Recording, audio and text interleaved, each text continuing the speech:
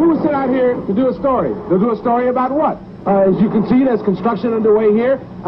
They've dug out a little bit. There's water has accumulated. Traffic's backed up.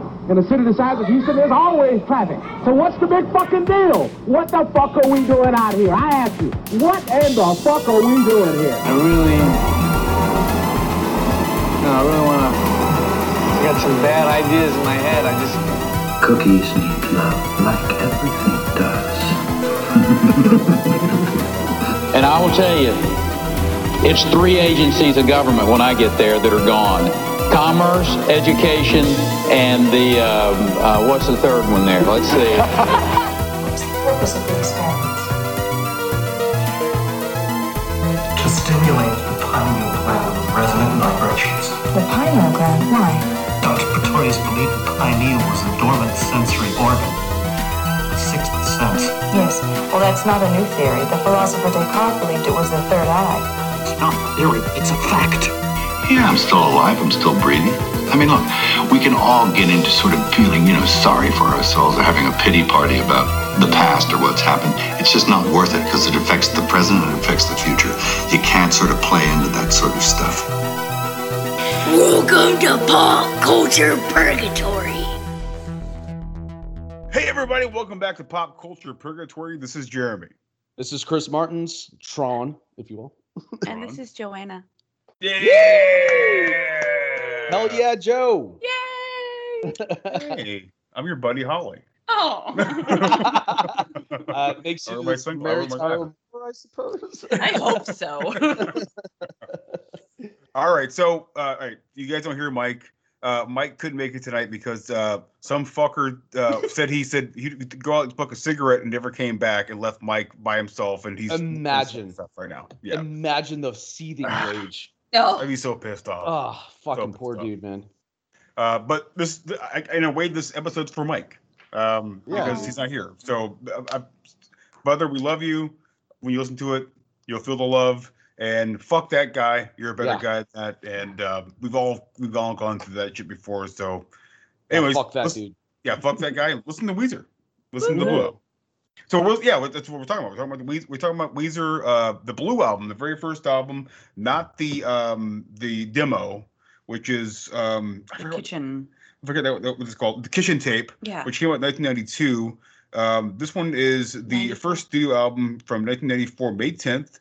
And interesting enough, we talked about not Rocky Horror Picture. We talked about Little Shop of Horrors last, and how Geffen Records were a big part of getting that produced and put out. Geffen Records again had a hand in this record as well. Geffen Records. So the Kitchen Tape, which was a demo they put out, which brought them to the attention of a DGC, the owner of Geffen Records.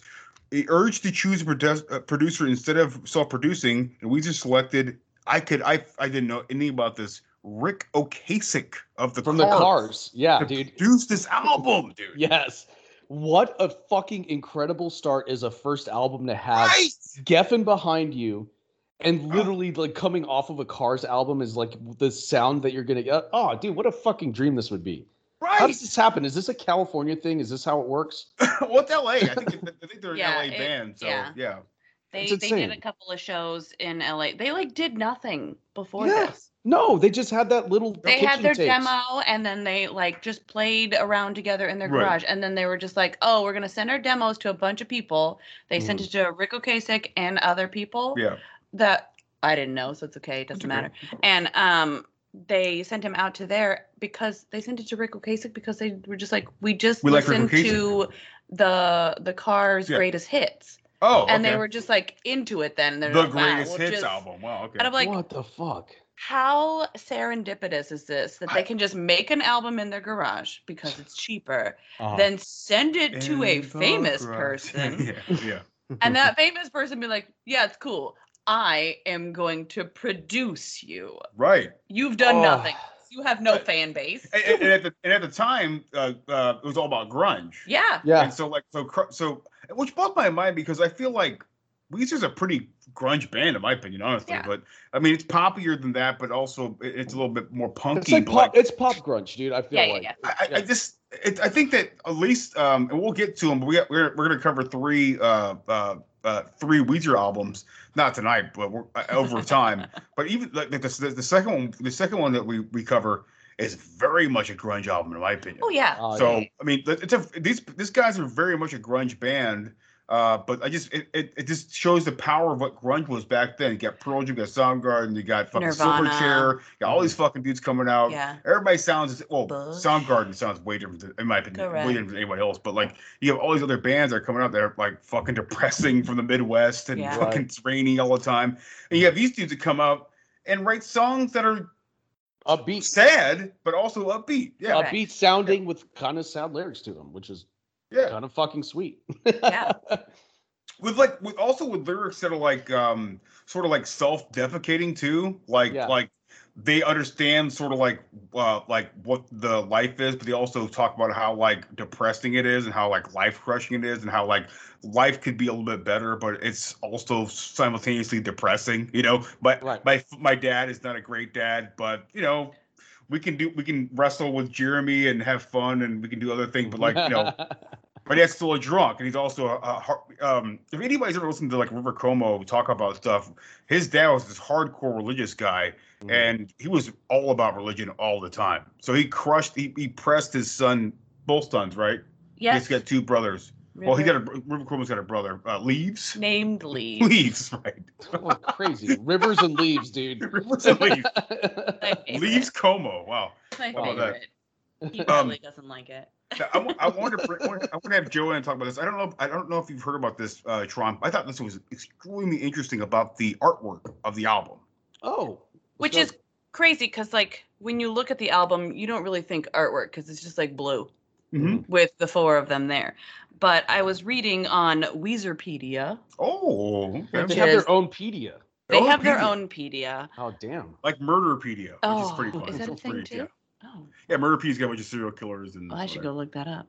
Check it out. Anyways, blah blah blah blah blah. The Blue Album was not supposed to be a titled album. They just picked the color blue, and then everyone just called it the Blue Album. But the thing is, Rivers was given the option on like Insight for the thing and for the cover, and he chose blue because he said, when I was 7, my family built a house. My parents said I could paint my room any color I wanted.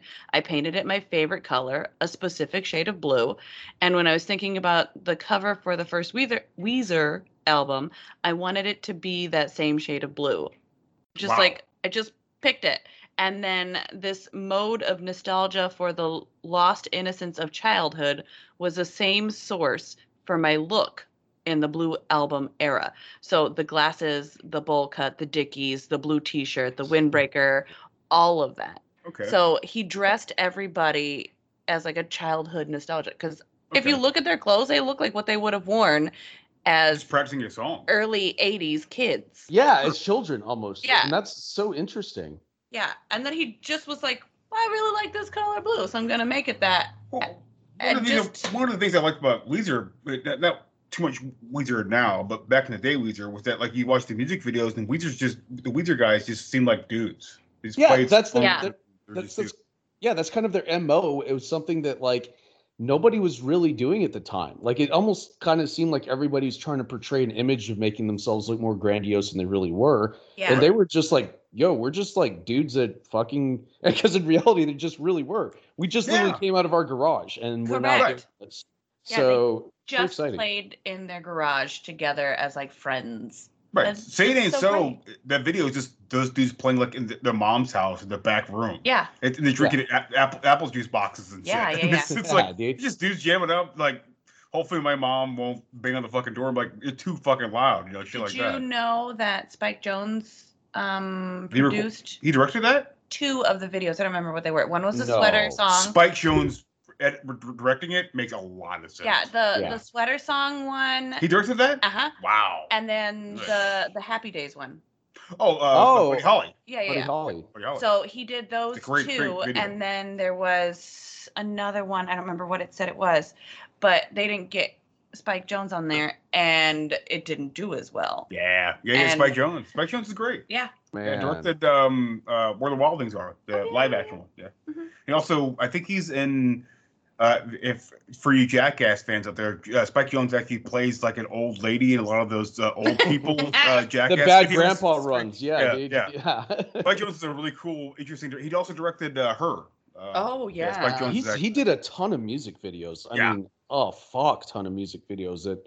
I mean, some of the most popular ones that ever shown up on MTV around this era were probably done by Spike Jonze. Right, which is crazy. He thought we have to mention that when we talk about this album.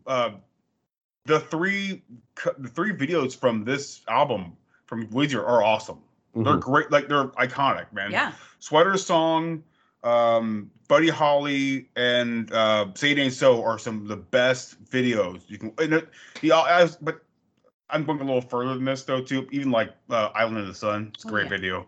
But like, just really, they produce really just kind of fun videos. They're interesting, like especially Sweater Song. It's very weird. It's like a 360 camera, like dogs running in. Yeah, and it's like, all blue. It's all blue. People stop playing guitar and drums after a while. Just kind of just hang out. And they're just doing whatever the fuck they want to do. It's all in a blank set, and they're just singing. And River Cuomo's got that horrible haircut. Yeah, it's brutal. It's very bad. It's a rough one. It's a rough haircut. He rocked that for a bit, but it was it was brutal. But anyways, let's get into it. So the first song we got is My Name Is Jonas, man, which is a great track. So. She's a banger, dude.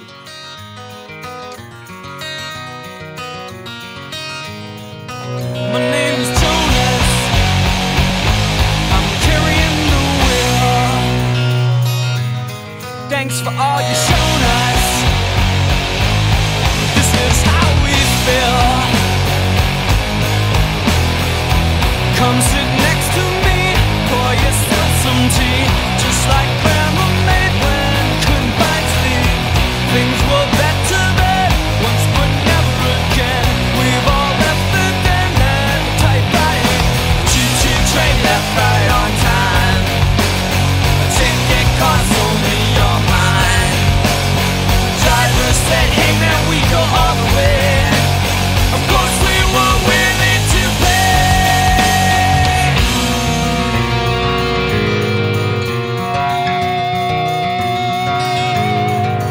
My name is Wakefield. Got a box full of your toys. The fresh out of batteries. But you're still making noise, making the noise. Tell me what to do. Now the tank is dry. Now this wheel is flat. And you know what else? Guess what I received in the mail today? Words of deep concern from my little. It's a banger. This song fucking goes right off the bat. So the guy, I was actually reading about this earlier today because I was so like, this being a band that's big enough to do actual, like, there's enough information out there to have real background and insight on. Right. Because we came off of Circus Survive, where there's not a lot of tracking. There's historians here. There's people that have they have their own Wikipedia. So there's there's enough there to like actually capture some background information. Yeah, there's no Circopedia yet. So Yeah. Yeah, no Circopedia. Fucking golden, dude. But take about it. this Please song. take it. Yeah, this song. So this song apparently was about his brother. Yeah. Joe looking this up today. Yeah. Right. And so who was having insurance problems after a serious car crash while at college. Yeah. According to Como, the song explains how the plan is reaming us all, especially my brother. Yes. Yeah, I saw that. I was like, I just like that he wrote a song, and he was like, my brother's getting screwed over by the insurance company after his accident, and I'm gonna write a song. Yeah, that's good enough for you. Yeah. To write a song. Well, see, I always thought the song was about what it comes down to. It's basically the same thing. I always thought the song was about like revolt and like the union, like fighting the man, Yeah. So it goes against the union. So we all fucking Because the workers are going home. we stop working and we fight. Because I used to work for a telephone company. I was a lineman, and I remember those union guys were fucking hardcore. They're like fuck you. I ain't working at all. You will not. You can't make me leave. You can't kick me out. I'm gonna fucking fight for this. And they would sit in the office all day long, not doing shit. and they wouldn't work. They would get orders in to go fix like poles and fix like the telephone pads that kind of stick out of the ground. You can open up. They look like a dick coming out of the ground. Yeah. You have a ratchet. You open it up and you can fix the telephone lines. Mm-hmm. They'd have shit. They'd have orders that come through and they'd be like, nope, not doing it. They're diehard, man. Those fucking people give shit to the unions, but we wouldn't have weekends without them, dude. Like, correct. Yeah, they've done a lot. Yeah, and you know what? They always had jobs afterwards. Yep. So yeah, good fuck with them. But once Joe found out the information about the song, it made a lot more fucking sense, man. Yeah. Yeah, it's wild, man. And the lyrics to it are fucking amazing too. Oh yeah, man, it's a great song, dude. I love this fucking song. To open an album like this, you shown us, open up the album like this is fucking great, dude. The workers are going home. Yeah, I fucking love it, man. It's so great, dude. Yeah, I always love the choo-choo train comes in on time. Ticket costs only your mind. Yeah. What's hilarious to me is like the writing credit for the acoustic part at the start of this song was Jason Cropper, whose name might not sound familiar, because he literally started off with the band and has writing credit on just this song. Oh, I read about this. Yeah, dude. He like worked with the band in the early years, like putting it together and put this song together and like help arrange this song. And basically got his wife pregnant, was just like, yeah, we're just not seeing eye to eye anymore. And he started, and so he just deuced out before Weezer became one of the biggest fucking bands of all time. Yeah. Well, what I read is it was very, very Californian. It was like, all right, so like he's not the vibe. Basically, what it came down was the vibe's not working anymore. So he's killing the vibe. So we got to kick him out because our views and our vibe aren't working anymore. But he also played the one of the guitars in there for a little bit on some of the songs. Okay. I think that's what I read. Yeah. Well, there were two guitars. Acoustic, I think. Yeah, he played it for a little bit, and then when he left, Cuomo was like, "That's cool. I'll re-record it all." He re-recorded all of his stuff. Oh, man. That he's not on the album. Wow. Oh, he got the Pete Best. He got the Pete Best treatment from the Beatles, dude. Fucking right before it blows up, you're just. He got the Beatles treatment. He got the Pete Best treatment, dude. Just like fucking right before a band explodes, you're just like, oh, you get the boot. Oh, it's painful. So, and Rivers did like. I think it was only like 3 or 4 songs. It wasn't a lot of them, but he re-recorded that guy's part in like one sitting. I believe it. He just like went in and he was like, I got it. I think Cuomo is a great guitarist. Yes.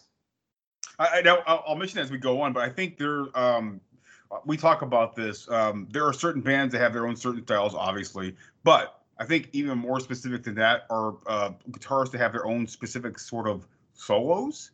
Mm-hmm. Dimebag has his own solo. Josh Homme has his own type of solo. I think River Cuomo has his own style of solo. Totally agree. You know it's Weezer when you hear that solo, and it's a beautiful solo. It's something that's really, sadly for me, that's really died over year because Weezer puts out an album like every 2 years, which is kind of for me a mistake because I've always come from the idea that a band should wait. If they want to make a really great album, like say even like Tool did, huh? Like Tool did. Well, that album wasn't great. It was good. Yeah. But like say like okay, all right. I'm just using an example. Go ahead. All right. So like Pantera. Pantera put out an album like every 3 years. Yeah. But it's 3 years that they had. That's on top of doing tours and shit. Yeah. Right. Deftones were putting out albums, like even the last Deftones album, it took a long time for the last Deftones album came out, and it wasn't a very good album. Yeah. But to keep originality, you can't be like, and I always think back to this, when Red Hot Chili Peppers put out like Arcadia Stadium, whatever it was, it's like 25 tracks. And I'm immediately cautious, like, holy shit. Because it's too many 25 songs. tracks. A lot, dude. Yeah. Condense that shit. Yeah. And right. This is 10 songs, and all 10 of them are fantastic. Right. Yes. You've got 25 fantastic songs that are each 3 to 4 minutes long. Come on. Amazing. Right. You should get paid the big bucks. Right. You're doing great things. I agree with that. But you should always be cautious if the band comes out like with an album like within the 6 months of that other album. Like it's once okay, a year. What's going on? Are they being late? Like Mastodon fell hard for me. I used to love Mastodon, but they started putting it. They would do they would wait every 3 to 4 years to put an album out. And at a certain point, when they got really popular after Crack the Sky, albums coming out a year later. Then they got 6 months later, they're putting out a single. Then they got a whole track, a whole album. And I'm like, all the stuff, all the creativity is lost. They're just putting out shit. Yeah, you get pressured to put it all out. Yeah. I feel like this album it kind of set the precedent for this band. And I feel like it's something they always have been trying to chase since their entire career. They even had songs about going back to the garage because they're like, we don't know what we did. We fucked up by making the whole Beverly Hills thing. Whatever the fuck, or going down the roads they went down. They're like, we're sorry, we betrayed ourselves. Like, that's kind of the attitude they've had, at least last I checked in with them, of just like, we want to go back to that kind of music. I'm sorry we did this to you guys, kind of thing. And it's just... they can do it. I just don't know why they don't go back to it. I just don't understand. Because I think you lose something. I think you lose something by, and I think this happens to a lot of bands. And this is the fucking curse, dude. It's like, to build something completely authentic, you need to act like this is how I'm going to fucking survive, is by you're pouring your entire fucking heart into something. After you make millions of dollars and you're like, oh, that made me a ton of money, and you lose touch with it's just a completely different way of living life once you're insanely famous and have a shit ton of money versus the authenticity of being literally in a garage with your friends fucking writing music. Yeah, because you don't live in a garage anymore. You live in a mansion. You live in a mansion now. And you have a studio. You're not going to go produce it in your mom's garage. Right. But the thing is, the cul-de-sac. with Weezer, it's a garage band. Yeah. Like straight up true a garage band. Like this shit sounds like from a garage. You can, if you really want to think about it and listen to it, it comes from a garage. It's even a song about fucking playing in the garage. Yeah. So I mean, in my garage. Yeah. You're not gonna. Yeah, you can't. I got kitty pride. Oh, that's fucking right. And my dice, and my colors too. Yeah, we'll get there. There's bands that can't get away with that because they're not being relatable by being your friend, almost like the way Weezer is. Right. Yeah. And I mention it only because I love three straight Weezer songs, albums. I'm sorry, three albums. I love them straight up. I love them. No problem. I have no questions about them. The thing is though, it's just so wild, kind of like how you're talking about it now, Tron. It's just so crazy how you can go from this point, Blue Album, to the Red Album, which is garbage. There's that album with the bear on it. It's a huge bear. That's garbage. Yeah, there's so many. They did an album of covers, which are great covers. Don't get me wrong, but they're just exact covers. They put no sort of twist on them. They just covers. Yeah, dude. You know what I mean? Yeah. I picked up on that too. I was like, "Where's the juice, man? Give me the fucking Weezer juice." Just re-released it. Yeah, it's not when Deftones covers Sade, and it's fucking Deftones Sade cover of Ordinary Love or some shit. That's a beautiful cover. That makes Deftones cover. Or their cover of Say It Ain't So off of this album, which was one of the biggest fucking train wrecks I've ever seen in my life. But it was still Deftones. Great cover. Also, we talked about with The Crow back in the day. With Nine Inch Nails. Empty Souls. Great cover, man. Great fucking better than the actual fucking original song. So you have to make it your own. So it's just it's weird. I don't get it, but I think it's why it hurts me so much. Talking about how there's a new Weezer's going to concert again. Yeah, I don't really want to see Weezer. Hear the and it sucks because I love Weezer. Oh, for me, it was a huge.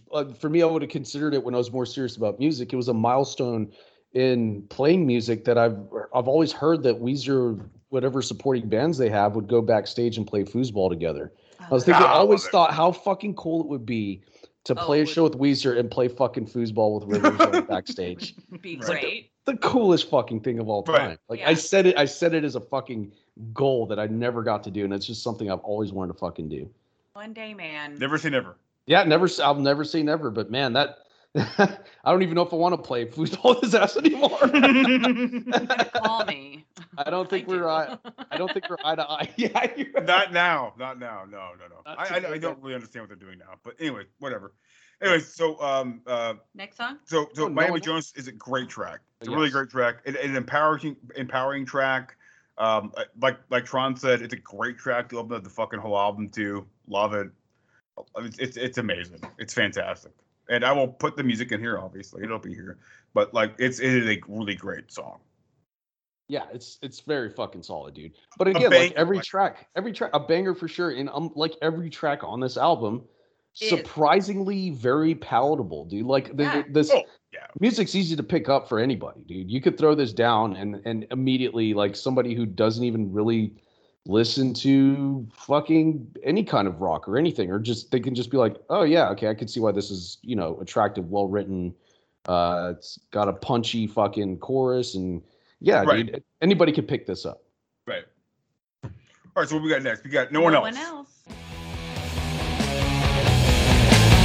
My girl's got a big mouth with which she blathers a lot. She laughs at most everything, whether it's funny or not. And if you see her, tell her it's over now. I want a girl who will laugh for no one else. When I'm away, she puts her makeup on the shelf. When I'm away, she never leaves the house. I want a girl who laughs for no one else.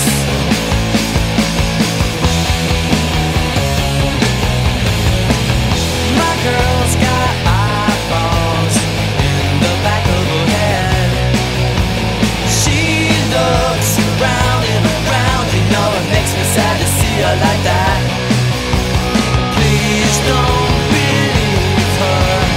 She says that for anyone, and if you see her, tell her it's a hey, hey, hey, hey. I want a girl who will laugh for no one else. Which I love this song. You want some lyrics? All right, so I gotta mention this real quick. I talked to Sean about this earlier before we started recording. Like, I want to get into this, dude. Yes. Yeah.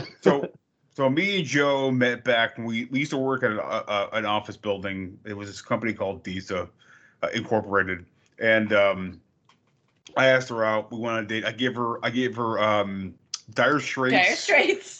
First album. On the Waterway. It was great. Yeah, I listened to it in my car. It's a great fucking album. It's sexy as fuck. It's one of the best albums of all time.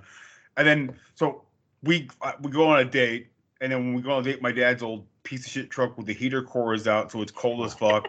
Heater doesn't work. It's just cold as shit, wrapped up in jackets. I used to take Bryce to daycare. I'd wrap him in 3 blankets and a fucking chair in the back. It's free with a beanie. I give him my beanie, my big ass beanie. He's like 5 years old, just cold as fuck. Yeah. He's cool. He's okay. He's got his little DS. He's playing his little DS, playing some Mario. But we went on a date and we started listening to we started talking about music and stuff like that. We found out we like Weezer, and we will listen to the Blue album. Jesus Christ, maybe every other weekend. Yeah, it's religiously. Great. Yeah, religiously. It's my favorite. That's what I got for what, Christmas? You got it for me. You got me the Blue album. I got him the Blue album vinyl, and I was like, oh, well, this is also a gift to me. Right. I love it. So I used to steal my brother's CDs and like listen to all of his jazz. That's how I learned music. Was my oldest brother. Yeah, Cake, all of it.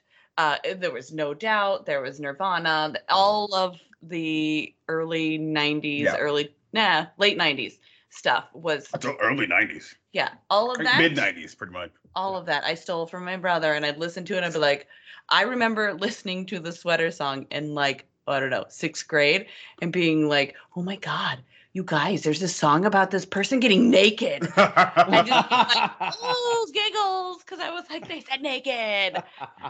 And I thought it was so funny. But like, I've always loved the songs, like from 6th grade when I stole my brother's CD. That's so awesome that I guess the critical success of this album, I think, is kind of understated here because this thing was a fucking monster, wasn't it? Didn't they sell? It went multi-platinum, I believe. Yeah, it was a huge. Yeah, hit. it went crazy. Yeah, which is awesome. And how could it not? How could it fucking not? How could it not? For their first album. I'm still that still blows my mind. Away. Yeah, it's so crazy to have Geffen behind it too. On top of everything else, is just so fucking mind blowing to me. But yeah, this song to me, it kind of comes off as a very possessive, but you see some of Rivers' personality in a lot of his lyrics.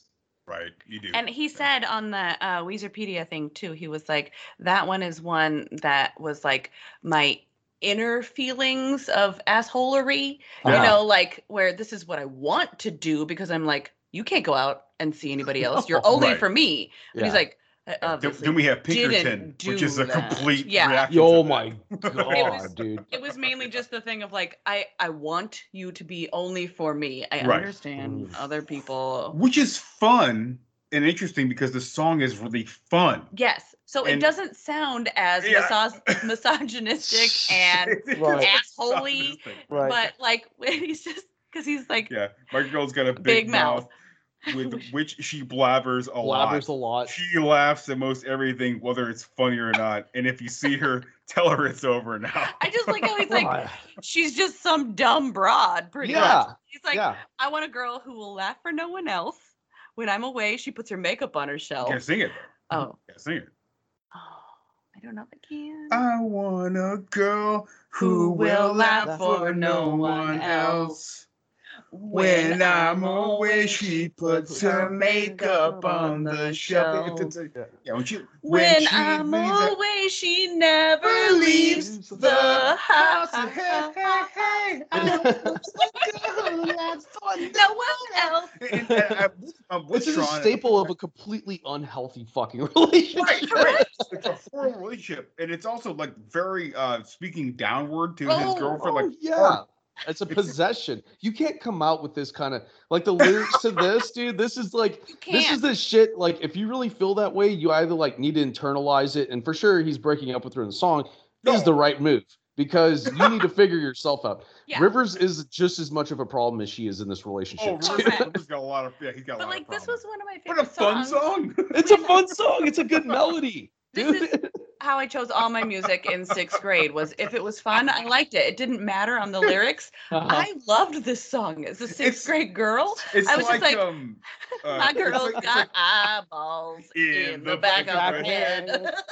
And she looks around and around. You know what makes you sad to see her like that? But you know what, Rivers? I think you got eyeballs in the back of your fucking head. No shit, dude. But like, I think about this. Remember when Smashing Pumpkins put out fucking Rat in a Cage?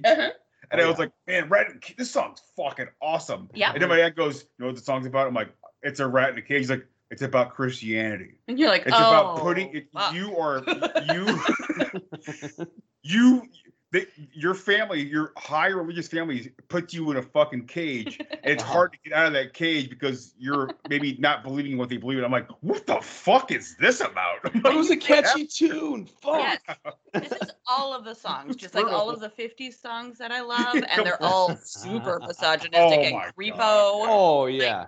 Like, the one they're whipping. It's like Slave. They're whipping like what's his name? Who just died recently? The guy who produced like the Beach Boys and shit, who just died with the crazy top hair. He just died recently. Oh yeah. You know that guy. That pretty much probably definitely killed his fucking girlfriend. Yeah. Spectre. Yeah. Phil Spector, right? Phil Spector. Yeah. I don't know how he had a girlfriend. That dude was money. He made a lot of money. Yeah, he made a lot of money. Yeah. You can, especially in California, you can. They'll find their way to you. Listening to this podcast, ladies, don't go with people with money. Sometimes they have crazy. They're also attractive, and also that they have a personality where they might not murder you. Which is the Rivers Coma vibe off of this song? It is. And I think, hopefully, what you're saying here is that he's realized that he's come up. He understands what that song. Yeah. He was like, no, I put that in there and on purpose. Yeah. It's kind of like a I know I feel this way. It's more like I'm making a bad movie and I know it's a bad movie. Correct. And it's not like a joke about it. He's like, no, this is what I really want. For real, this is what's inside, and it takes. And you, I know it's not right. Yeah. Please don't believe her. She said that for anyone. Damn, dude, leave this chick, man. It's just not for you, and also you're damaged, and you're projecting your like lack of confidence onto her. And dude, like, yeah, there's so much wrong with this, but at the same time, it was written by Rivers Cuomo, who's a fucking kid, I believe, at the time. And I, as a child, probably felt the same way in my initial relationships of just being jealous and fucking dumb like that. Yeah, just being. As a kid, you want that girl to just be there. That's your girl. That girl should be all about you. And it's a ridiculous thing. You're great. It's also dating. You have a dude, and he looks at some other chick, and you're just like, "What are you doing?" Right. And you're just like, "It's fine. Just look, but love me only." It's a selfish kid thing, but also what makes the album more understandable and likable is that you can understand it. Yeah, so it's good. Of course. One of those songs. So. Yeah, 100%, dude. Love the song. Great song. The problems are known by Rivers, and Rivers is a pretty well-spoken dude. I've listened to him on Mark Maron before. He comes all out. He doesn't fucking lie about anything. He's all about it. Like, yeah. As a person, I really like him, dude. I think he's kind of got shit figured out because he even like. Once he had the money, he was just like, you know what? I'm just gonna focus on my own education. Like, went back to college and I mean, I think he. Correct me if I'm wrong, because I really haven't read up on this. Just from when you last, he's in kind of a dedicated relationship and like has his own shit figured out. Has for a while. Yeah, he's got kids and he's got a wife, and it's been figured out for at least 5 years. He's figured things out, but it took a lot. I remember reading I think after I can't remember the album. The album was like what's the stars? It's like they're all on the cover too, just like the Green album or the Blue album. And it's actually a really good album, in my opinion. But no one really talks about it very much. But after that album, they kind of became this sort of really well-produced sort of commercial machine, which wasn't very fun. But I can't remember if you go on Wikipedia, look up like Weezer's albums, you'll find the album. But I'm pretty sure. When did it come out? I don't know. I think it's after Melodroit, because I think Melodroit's probably the last better. So there's Lion and the Witch, and there's Make Believe, and I can't. Yeah, Jordan's looking right now, but we'll figure it out. It out. That's stars. All right, here you go. This is great for radio. No, it's not radio. It's recorded. We go down this path many a time. What is? Yeah, we have. What's this black here? What's this black? That's Weezer Black. I don't think it's called Black. All right. Make Believe. Is it Make Believe? It's Make Believe, yeah. I think it's Make Believe. If it's a black one that has a bunch of white scribbles in the background, that's Make Believe. It's like stars and shit in the background or whatever. Yeah, I think that's it, dude. Okay, yeah, that's a pretty good album too, in my opinion. But I think after that, because I think that album's after Melodroit. Tron's right. Yeah, it's Make Believe. But I think after that album, that's when it became super commercial, like hardcore commercial. So God. Yeah, it hurts my heart to say that they became really commercial. That Beverly Hills shit. Wow, what an embarrassing day in life. I think Mike actually mentioned on a worst songs episode back in the day was Beverly Hills by Weezer. I think he did too. Yeah, that's high on my list of hateable fucking songs. It was so bad too, because I was like, I love Weezer, and then that one comes out, and I remember it coming out and being so excited. And I went to Fry's, I'm pretty sure. And bought it. And then I was like, oh, what is this? This isn't what I like. Yeah. Why is this here? I don't want it. They put too much pop in the pop grunge thing they were doing. And the biggest problem with that was they didn't need to. And almost they definitely did a sellout thing. And I'd put this on Rick Rubin, honestly. And I love Rick Rubin, but he had a huge hand in that fucking record. On that record? Yeah. I did not know Rick Rubin. They recorded it in his home studio in Los Angeles, dude. Yeah. And I love Rubin, dude. Rubin's me too. Great producer. In my eyes, he can almost do no fucking wrong, dude, because he has made this was just something that I think he got his hands into the wrong kind of way or couldn't steer them the right way, or intentionally maybe they did it Intentionally, maybe they did it to get a fucking cash prize and then just check out. And then come out with another album saying, let's go back to the garage. Yeah. Right, yeah. I mean, the guy who's on American Records, which is one of the greatest labels of all time, that's a real bummer. The guy who basically produced almost every fucking Slayer album. What a bummer. Yeah, that hurts. It's heartbreaking. Yeah, and I like listening to Rick Rubin's like interviews and conversations. He's a really fun guy. Oh, he's brilliant. And also there's I think it's a book out right now. It's Rick Rubin, maybe not a book. It's a documentary.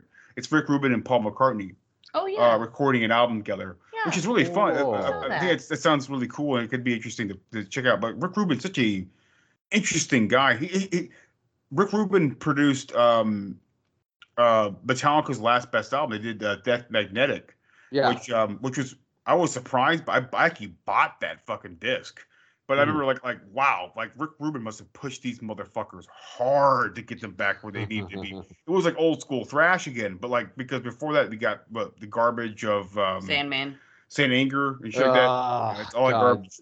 Literally trash can drums on that fucking trash can drums. Yeah, I love my favorite meme, dude. Yeah, my favorite meme too. And again, you have your favorite YouTube channels too of dudes actually playing trash can lids with the song. No way, really?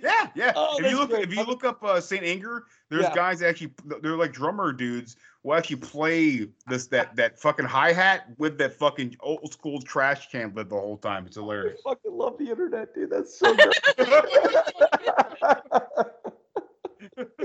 Oh, that's so awesome, dude. I'm so gonna watch that after we get off of this thing. I always told Mike this, and I don't know if you've seen this, Tron. I'm sorry, we're getting off Weasel a little bit, but like, sure. You guys have to watch. It's I think it was from VH1. I think they were making Saint Anger at the time. It's all behind the scenes, like basically making the record, and it's so fucking stupid. Oh no, I've seen it. I've seen it, dude. I've actually I watched that one, and I also watched the documentary where they all go to fucking therapy and. Dude, it's just the dumbest shit. At some point, it's just got to be like we're in this because money, and it's a cash machine. Like Kirk Hammett, come out, dude. It's gonna be okay. The world will accept you, and then it's just fucking.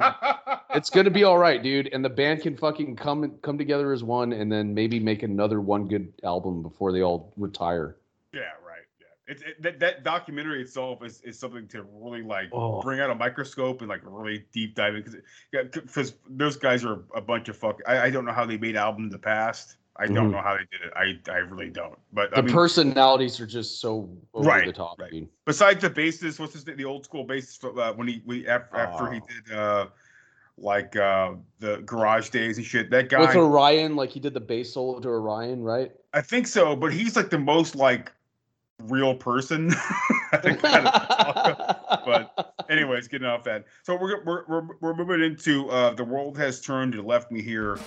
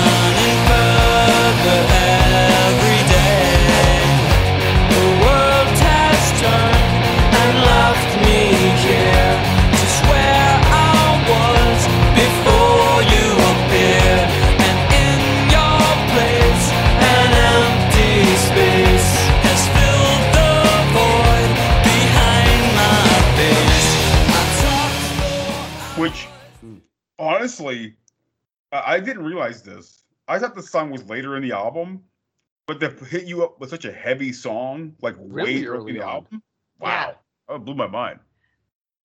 Do you know what this song is about? Do you guys know what this song is about? Because I do not. I read something, and I think it was. I thought it was a breakup song. But... It kind of is. It was like with the song "Say It Ain't So." That one comes first, where he's talking about his father. Mm-hmm. Yeah. Is that the one? Maybe it's no one else that he's talking about. He's talking about having a girlfriend and all of that stuff, and then after that relationship ends, then he finds out the world has turned and left me here. Right. And now I'm alone. Right. Whereas I thought it's that one, because it was I thought I had my girlfriend and my life and everything together, even though I was an asshole. Yeah. And then the world has turned and left me here. Right. I just made love with your sweet memory 1,000 times in my head. You said you loved it more than ever. You said. Yeah. It's a great piece of lyric. Yeah, that's him beating off to the memory. Oh yeah. For sure. You remain turned away, turning further every day. I talked for hours to you, to your wallet photograph, and just listened. You laughed and chanted my intellect, or maybe you didn't. Yeah. That's a pretty fucking powerful piece of lyrics, man. This song actually spoke to me. Tron's right jacking off. Yeah, jacking off. It's like he's reminiscing and being like, well, fuck, I had it, and now I don't have it, so now I just have to jack off to your wallet picture. You remain turned away, turning further every day. Yeah. Because the picture, the probably the position of the picture of her is probably turning away. And it's just so funny because, like, when you read the lyrics, I was like, "Oh, this is depressing." But when you hear the song, you're like, "It's upbeat." I feel good. I feel good about it. They're so good at doing that. I also feel, I still find it very sad. Like the song that it's called, if he says the world has turned and left me here. Yeah, I get it. Before where you appeared, and in this space is an empty place, like it fills the void behind my face. It's pretty depressing. Fucking so it's a very that they do a great job at having melancholy songs. Yes. Man. Yeah. It's kind of like that little mix. But again, this speaks out to Como. His codependency, I think, dude, it's just really fucking comes out big on this one too. But this is heartbreaking because I related so much to it when I was younger.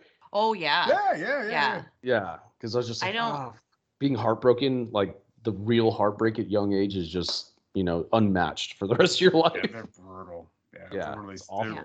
And also usually pretty terribly written. This one actually is written pretty well. So. Yeah.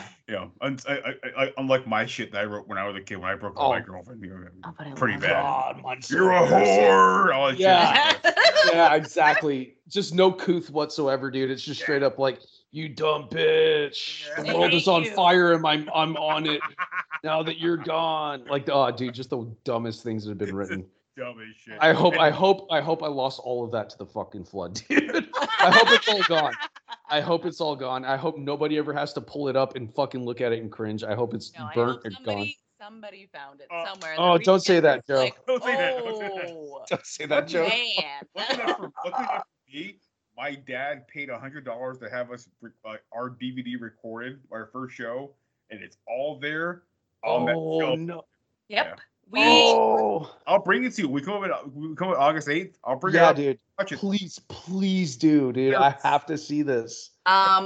This is what you showed me. What on our I don't know. Within the first month of dating, he was like, "Do you want to It wasn't the shit. Do you want to see my band?" I love that, dude. It wasn't that. It was like, "Oh yeah, I was in a band," and it was like, "Yeah, I have a DVD of it," and I was like, "So I can listen to it?" And he was like, "Yeah, okay." Like, how old are they? Don't do that. How old are they? Dating. How's the DVD video? Like, how long since? Was it around the era we were playing? We were probably. Oh, you guys were a band. Okay. We're probably 20. Yeah. 20 years old, maybe 21. Oh shit, dude. So okay, well that wasn't too long before we played our first show together. Oh, you and me. Yes. Yeah. Well, I could be wrong. I could be lower. I'm not sure the time. The fun part about the DVD is it actually has the time on it. Oh, it's fucking painful that you have that on video, dude. I'm so glad that, and I'm still hoping that no evidence exists, because it's like, what turns into like a kid getting his heart broken is like, I'm gonna write a poem and lyrics about this. Like, are you a fucking poet now? Did you overnight become a fucking poet? Really, dude? Yes. Yeah. No, you have no skill in doing this. And a lot of the songs were, angry songs, but also that was the first time I started really truly learning how to play guitar, which is really cool. True that, dude. Martin started to like teach me how to play guitar, and I started learning. I bought a guitar, I bought a fucking amp, and I started learning how to play guitar. But I got broke up pretty hardcore, and I was like, write all this stupid shit. Oh, dumb. I know. I remember Martin just being so like, yeah. But listen, you can change some stuff here and there, but no, man, I'm fucking angry. And he's just like, all right, it's cool. All right, pal, let's work through this. Okay, it's gonna be fine. Right. Martin's such a G, dude. he helped. When we talked about the Circus Survival album, talking about like giving ideas for lyrics. Martin was that first guy who's like, all right, yeah, maybe not so much. Give it a break. Well, it's because getting broken up with as a kid makes you the most neckbeard any of us have ever been, and it's really like the things that come out need to be fucking wrangled in, dude, for sure. Oh yeah. Talking about like abortions and shit. Like I was going. Oh yeah. Dark. I was going real dark. You gotta I was down learn how to journal and not tell everyone. Yeah, and I hope those journals burn in hell, dude. I hope. Agreed. I was calling her like the C word and all kinds of shit. I was really pissed. Yeah, pissed off. Add teenage edginess or fucking early 20s edginess to everything, and it's gonna make it happen. It's fantastic. Yeah. Yeah, dude. Can't wait. Right. Let's move into something more fun. Buddy Holly. Oh yeah, very upbeat. What did they got her from? What did we ever do to these guys that made them so violent? But you know I'm yours, and I know you're mine.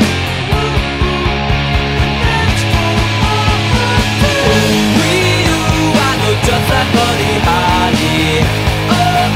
And you're married Tyler Moore. I don't care what they say about us anyway. I don't care about that.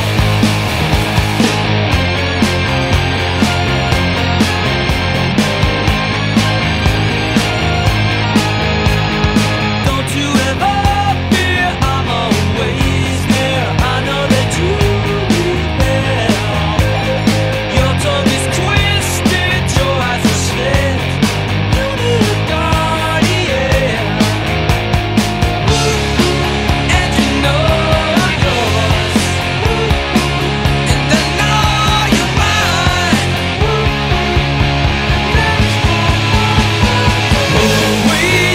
I know just like Buddy Holly. And you're married Tyler Moore. I don't care what they say about us anyway. Love Buddy Holly. So I don't know what y'all's experience is, but this song was my first experience with Weezer in general. Oh shit! All right. Yeah, and so I believe that my first time listening to it, it was on. I think Windows had a deal with Weezer. I'm not even joking. It's how fucking Love No it. way. where the only video that was on my family's computer was this one video. And I talked to friends about it too. And I think with whatever version of Windows that came out, I'll have to fucking research this. I'm so shitty I didn't do it. But I think there's a version of Windows that came out that had this video, music video, with the Happy Days and everything happening. Yeah. And literally I was like, this song fucking slaps, dude. This is amazing. I fucking love this. I want to hear more from this. But I was a kid. Like this was right when this shit came out, dude. I see. Okay, so there's MTV and we didn't have cable. So all of the songs that came out in the time that I was listening to indie music I never saw the videos. So Jeremy's always like, oh yeah, you seen this video? And I'm like, I've never seen the video ever. And so when I first saw this, I was an adult. Oh shit. And I was like, oh, this is clever. I like this a lot. I had also watched Happy Days because they had old TV. I did too. It's the best. Loved it. Great show. I just really like the way it starts out because it's like, what's with these homies dissing my girl? And I was like, who are these white boys saying this? Like, what? Yes. What a great way to open a song, too. Yeah, and I was just like, what great lyrics those are. How fucking... I remember thinking as a sixth grader being like, dissing my girl, huh? That's where we're at? This isn't how people talk to each other. But I was so dog shit dumb too that even though I watched Happy Days and saw this, I was like, is this an old music video? Right. And I don't know this band. I was just like, are these guys from like literally the fucking like 70s? And I just didn't know about this. I was that dumb because they did a great job in the video of like making it look old school. And they used reactions from the show to like when he was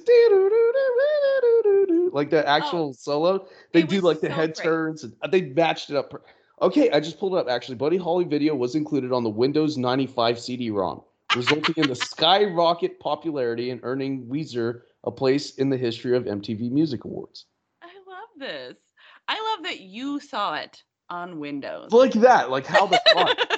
Even crazier. Geffen did not tell Weezer that they had negotiated with Microsoft to include the video. Holy shit. The band members, none of whom owned computers, were oblivious to the implications. According to Wilson, I was furious because at the time, I was like, how are they allowed to do this without permission? Turns out it was one of the greatest things that could have happened to us. Of course it was, because I think that's still a huge part that propelled their fucking career, was the fact that this literally just showed up on anybody that had Windows 95. The only video you have is the video of Buddy Holly. Yeah. And it's what? And it's their first fucking album. What the It's 1994, so, you know, it's not like the internet's still not big. Oh, it's hard. So you didn't have the, what do you call it? Going viral situation. What do you call it? I'm still waiting 3 hours for dial-up a poster of like the Matrix of the Matrix or something. Yeah. Pam and Tommy porn vid, dude. One pixel at a time. That's a long time to get through. That's a long. Like my parents had a cubicle. Like getting porn was tough. Like Oh yeah, ours was in the living room. It was like you had the couch here. Tougher. You watched TV there, and then there was a desk with the monitor there, and it was like you couldn't look up any shit that was weird. Yeah, porn was tough back in the day. But even posters were hard to look up. Dude, Mom, get off the phone. I'm about to see a tit. One tit. One tit. I remember, one of the greatest parts about the song, one of the greatest things about the song was always told me that like being who you are is cool. Yeah. Like you don't worry. Like I'm your Buddy Holly. You're my Mary Tyler Moore. It's always kind of like was like don't worry how you feel, like how other people think about you. Like it's okay to just be who you are. That's what I got from the song.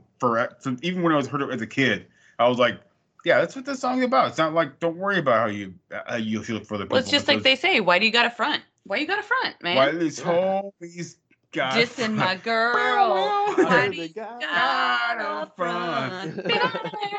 What did we ever do to these guys that made them so violent? Yeah, it's my favorite. It's great. So, and it also a great video. Awesome video. Awesome video.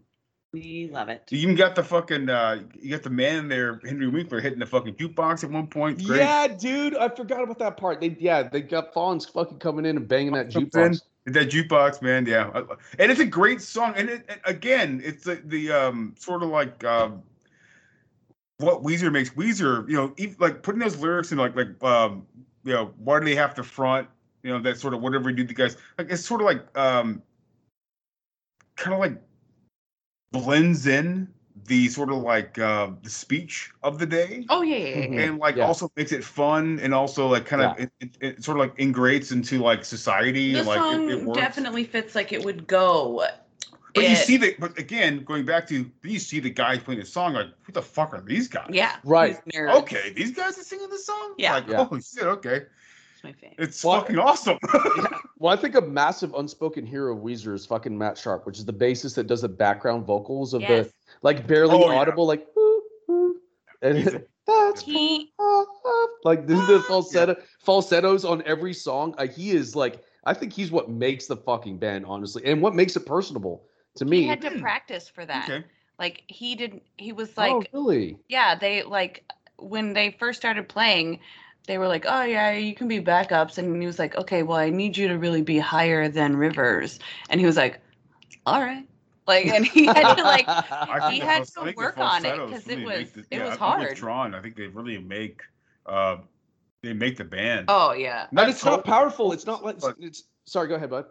I was saying not 100%, but like he's definitely part of what makes these songs work really well. Huge, and I didn't think about it, but it's what makes this song sound like. This would be hilarious if me and my buddies were in the garage writing a song like this, and I think that's what makes Weezer personable as a band is like they don't take themselves so fucking seriously that they have to match key every time. Oh yeah, they used to not be that way. Yeah, for sure. Oh, you're right. They used to not be that way, but that's and this is part of the reason why I think made them fucking great is because it's just like it does feel like you're listening to a band just bullshitting in the garage and coming up with a cool sounding song. Right, because I've been in a garage. I've been in a garage band, and so have you. And it's it's fucking difficult to write shit in the garage. You know, you have parents hitting the garage door. The acoustics are terrible. It's all hitting. Sure. It hits that tin garage door. Yeah, the door hits back every time. Like I can barely hear any fucking thing. Cops getting called. Fucking. Yeah. Oh, dude, it's rough. It's really rough. You gotta get like furniture pads to put them over the door, and you know, get lucky enough. Like my dad had furniture pads, so I was able to get furniture pads for free. But like, fuck, it was tough. Like I remember practicing with Martin back in the day with Alex, our buddy Alex, and like his mom was totally cool with it, but like everybody that would walk past that fucking neighborhood garage door, they'd bang on it, and his mom would come like, okay, listen, I got calls from the neighbor. They might call the cops soon. It's like, oh, we can't practice anymore. Then we go to my dad's place and we practice at my old house. And like, my dad's like, listen, they call the cops. We got cops coming. What can we fucking? I always thought, and we somehow go to fucking Ricardo's place, his mom's house, practice in a room in Houston, a tiny fucking like cell block, and it would no cops would be called. No one's calling the cops in that neighborhood. I just don't in that understand. Neighborhood, no one's calling the cops.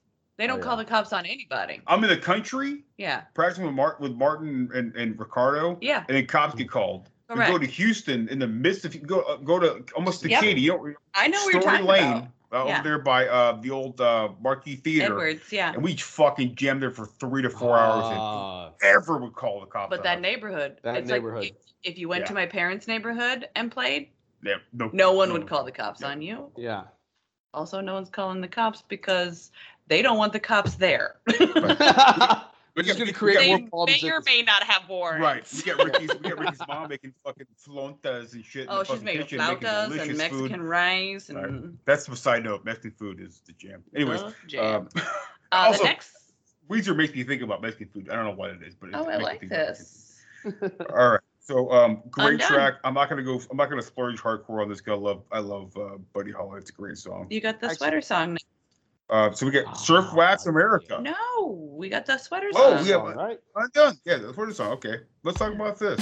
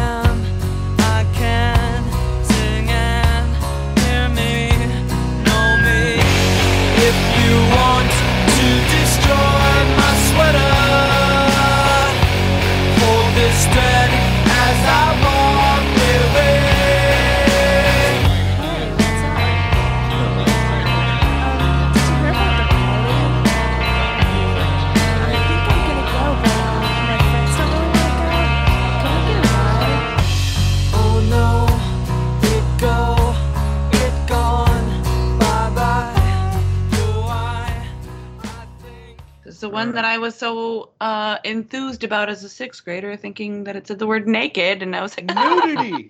Tee hee hee hee. He's trying to take off somebody's sweater. Hey, bro. How are you doing, man? How you doing, man? What?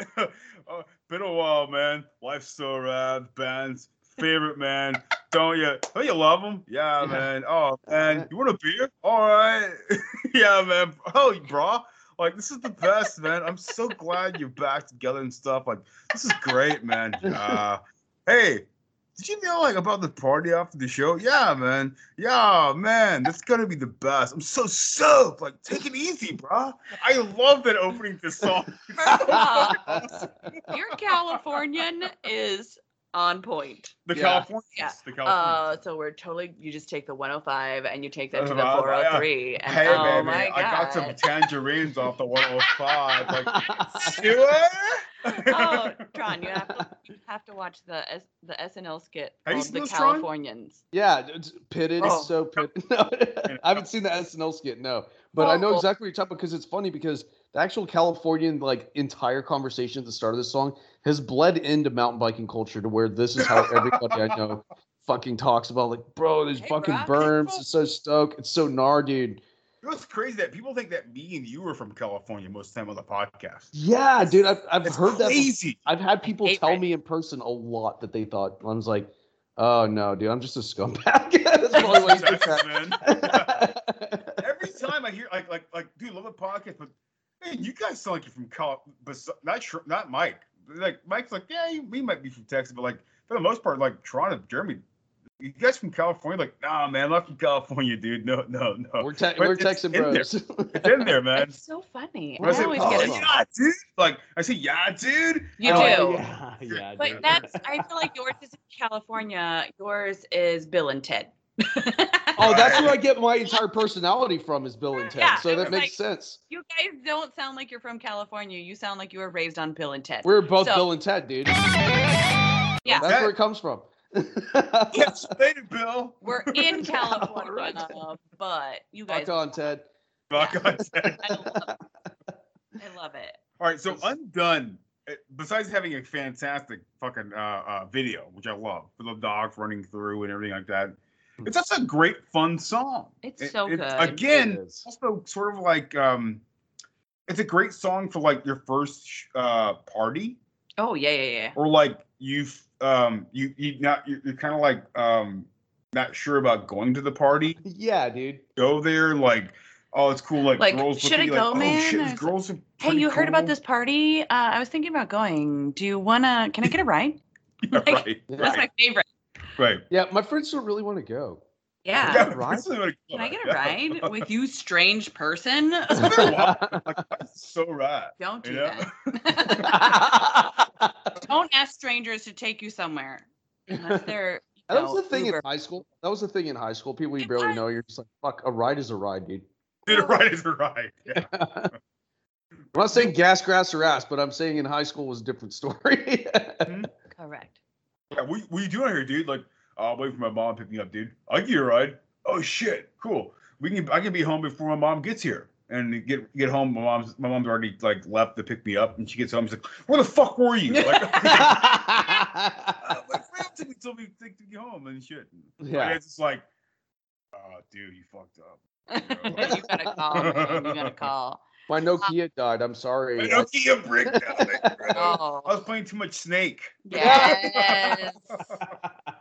It was a very turd-forward day, so I had played a lot of Snake. My battery way early on.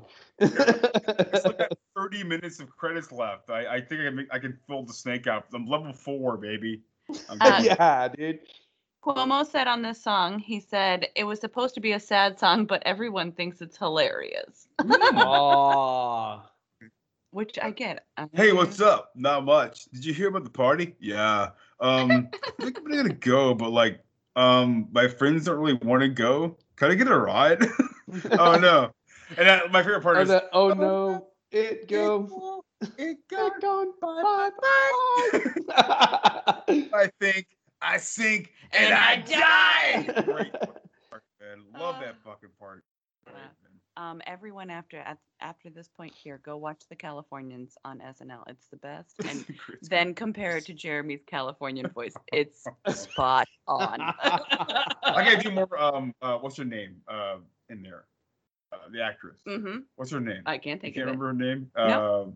From like Bridesmaids. Yep. But she's the best. Like Kristen Wiig. Kristen Wiig. Kristen Wiig. Yeah, like Yeah, she's she's the like, best. oh my god. She was great in that movie too. Yeah, it's great. What are you doing here, Stuart? Stat.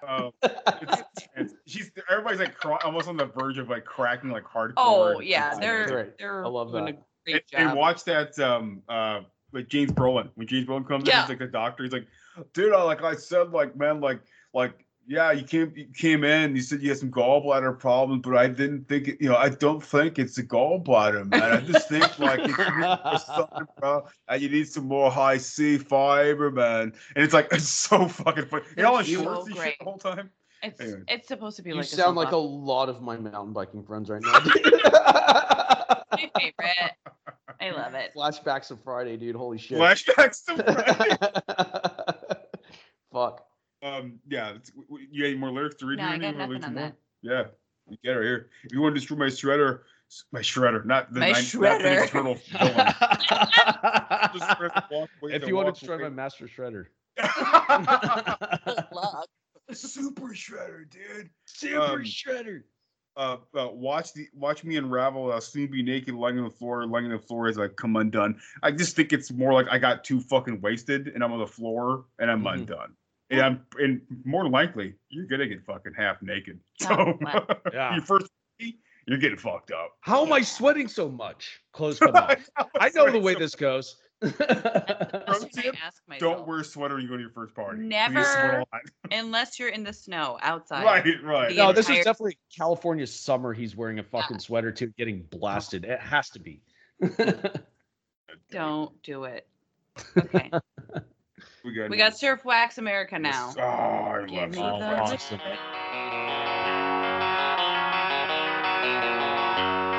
See, it's foaming like a bottle of beer.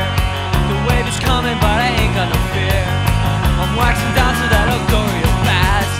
I'm waxing down because it's really a blast.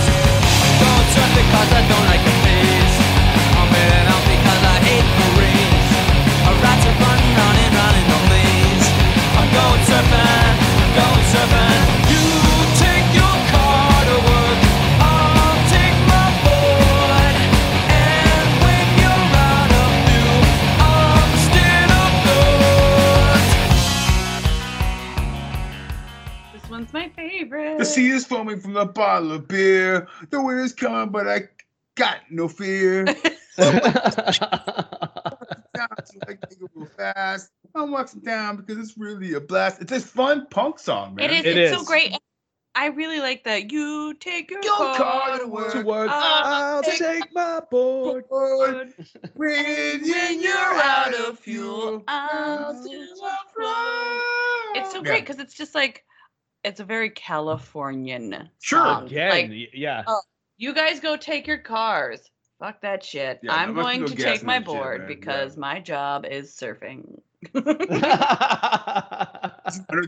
too. Yeah. But like pro tip, get a car. Yeah, get a car. Don't worry about cars. Cars are pretty sick, dude.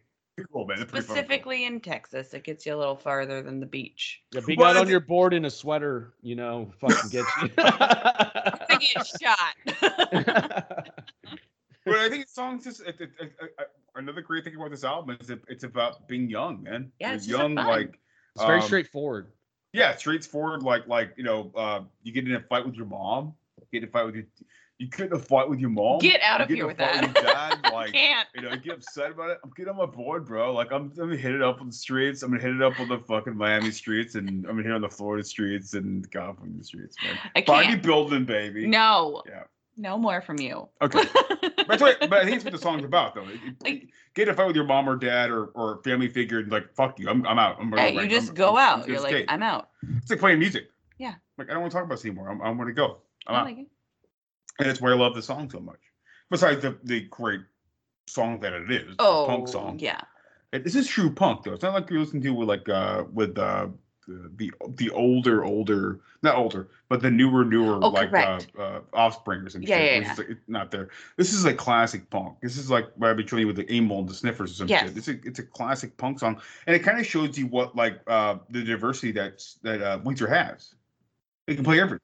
They did. They went from like punk to like pop to like all of it. It was great. It's fun. Very broad. It's very broad, and that's what makes a great band. Yeah. You know, eventually we'll get into the next album, which is completely different. I know. You listen to it today. It's totally different. Yeah. And then not the third album, but the fourth album with Melodroid. Melodroid's very different. Oh fuck, man. That is a. We're definitely we're gonna we'll get into that. But there's Anger in the next album. Green Album's a little more lighthearted. Then we get to Melodroid. Melodroid's back to that fucking sort of anger and depression. Depression. Yep. Death. Yeah. Death and Destruction is one of the greatest songs of all time. It's so good, dude. Great solo on that album too. But Surf Wax America, man, love it. It's fun. Super straightforward song. Yeah. If you're a kid, fucking in the you don't have to be in the like burbs. a suburban or the burbs. You used to be a kid and be like fighting with family. Like I just want to get the fuck out and ride my scooter or my bike or go run or some shit. This song kind of does ooze Tony Hawk Pro Skater 2, I think. Oh man, that does make it more. They no Primus though this time, I guess, or no effect. Oh right, dude. That soundtrack is killer, dude. Yeah, Tron. Actually, I want to mention that to you. I think someday we actually need to cover Tony Hawk Pro Skater this album itself. Oh my god, I would love to fucking do that, dude. That's so fun. A lot of people like there were songs there that I've already heard like years before, but when the album came out, it blew up like crazy. So, yeah.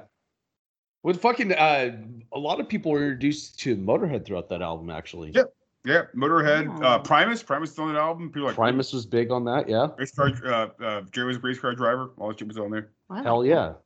But I play the game. I love Pro Skater. Pro Skater 1 and 2 are great. But like I was like, I've heard the song before. But anyways, well, we're up to next one, which is a.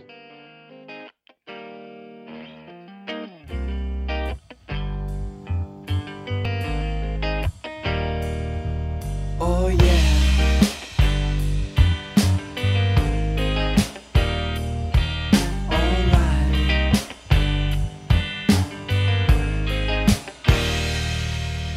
Somebody's hiding, it's drowning my icebox.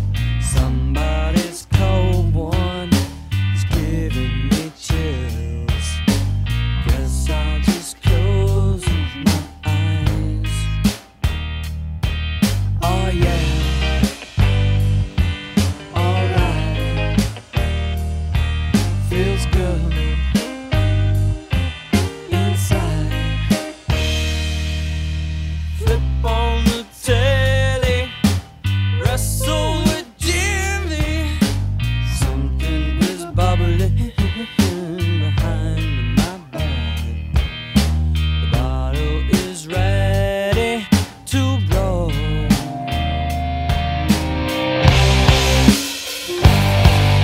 Say it ain't so. Your joke is a heartbreaker. Say it ain't so. My love is a life taker. Probably the biggest hit of the album, right? Yeah, that's a big hit. They made like this was their fucking. It's no Windows 95, which I thought made them the biggest thing on earth. But this song apparently has a lot more following than any other song on here does. I thought Buddy Holly was bigger than this one, but apparently this one's fucking. It's a getter. And I remember in one of the first bands I was ever in, we used to play this as a cover song, and I loved this fucking song. No matter how many times I played it, it was just so fun to fucking play, dude.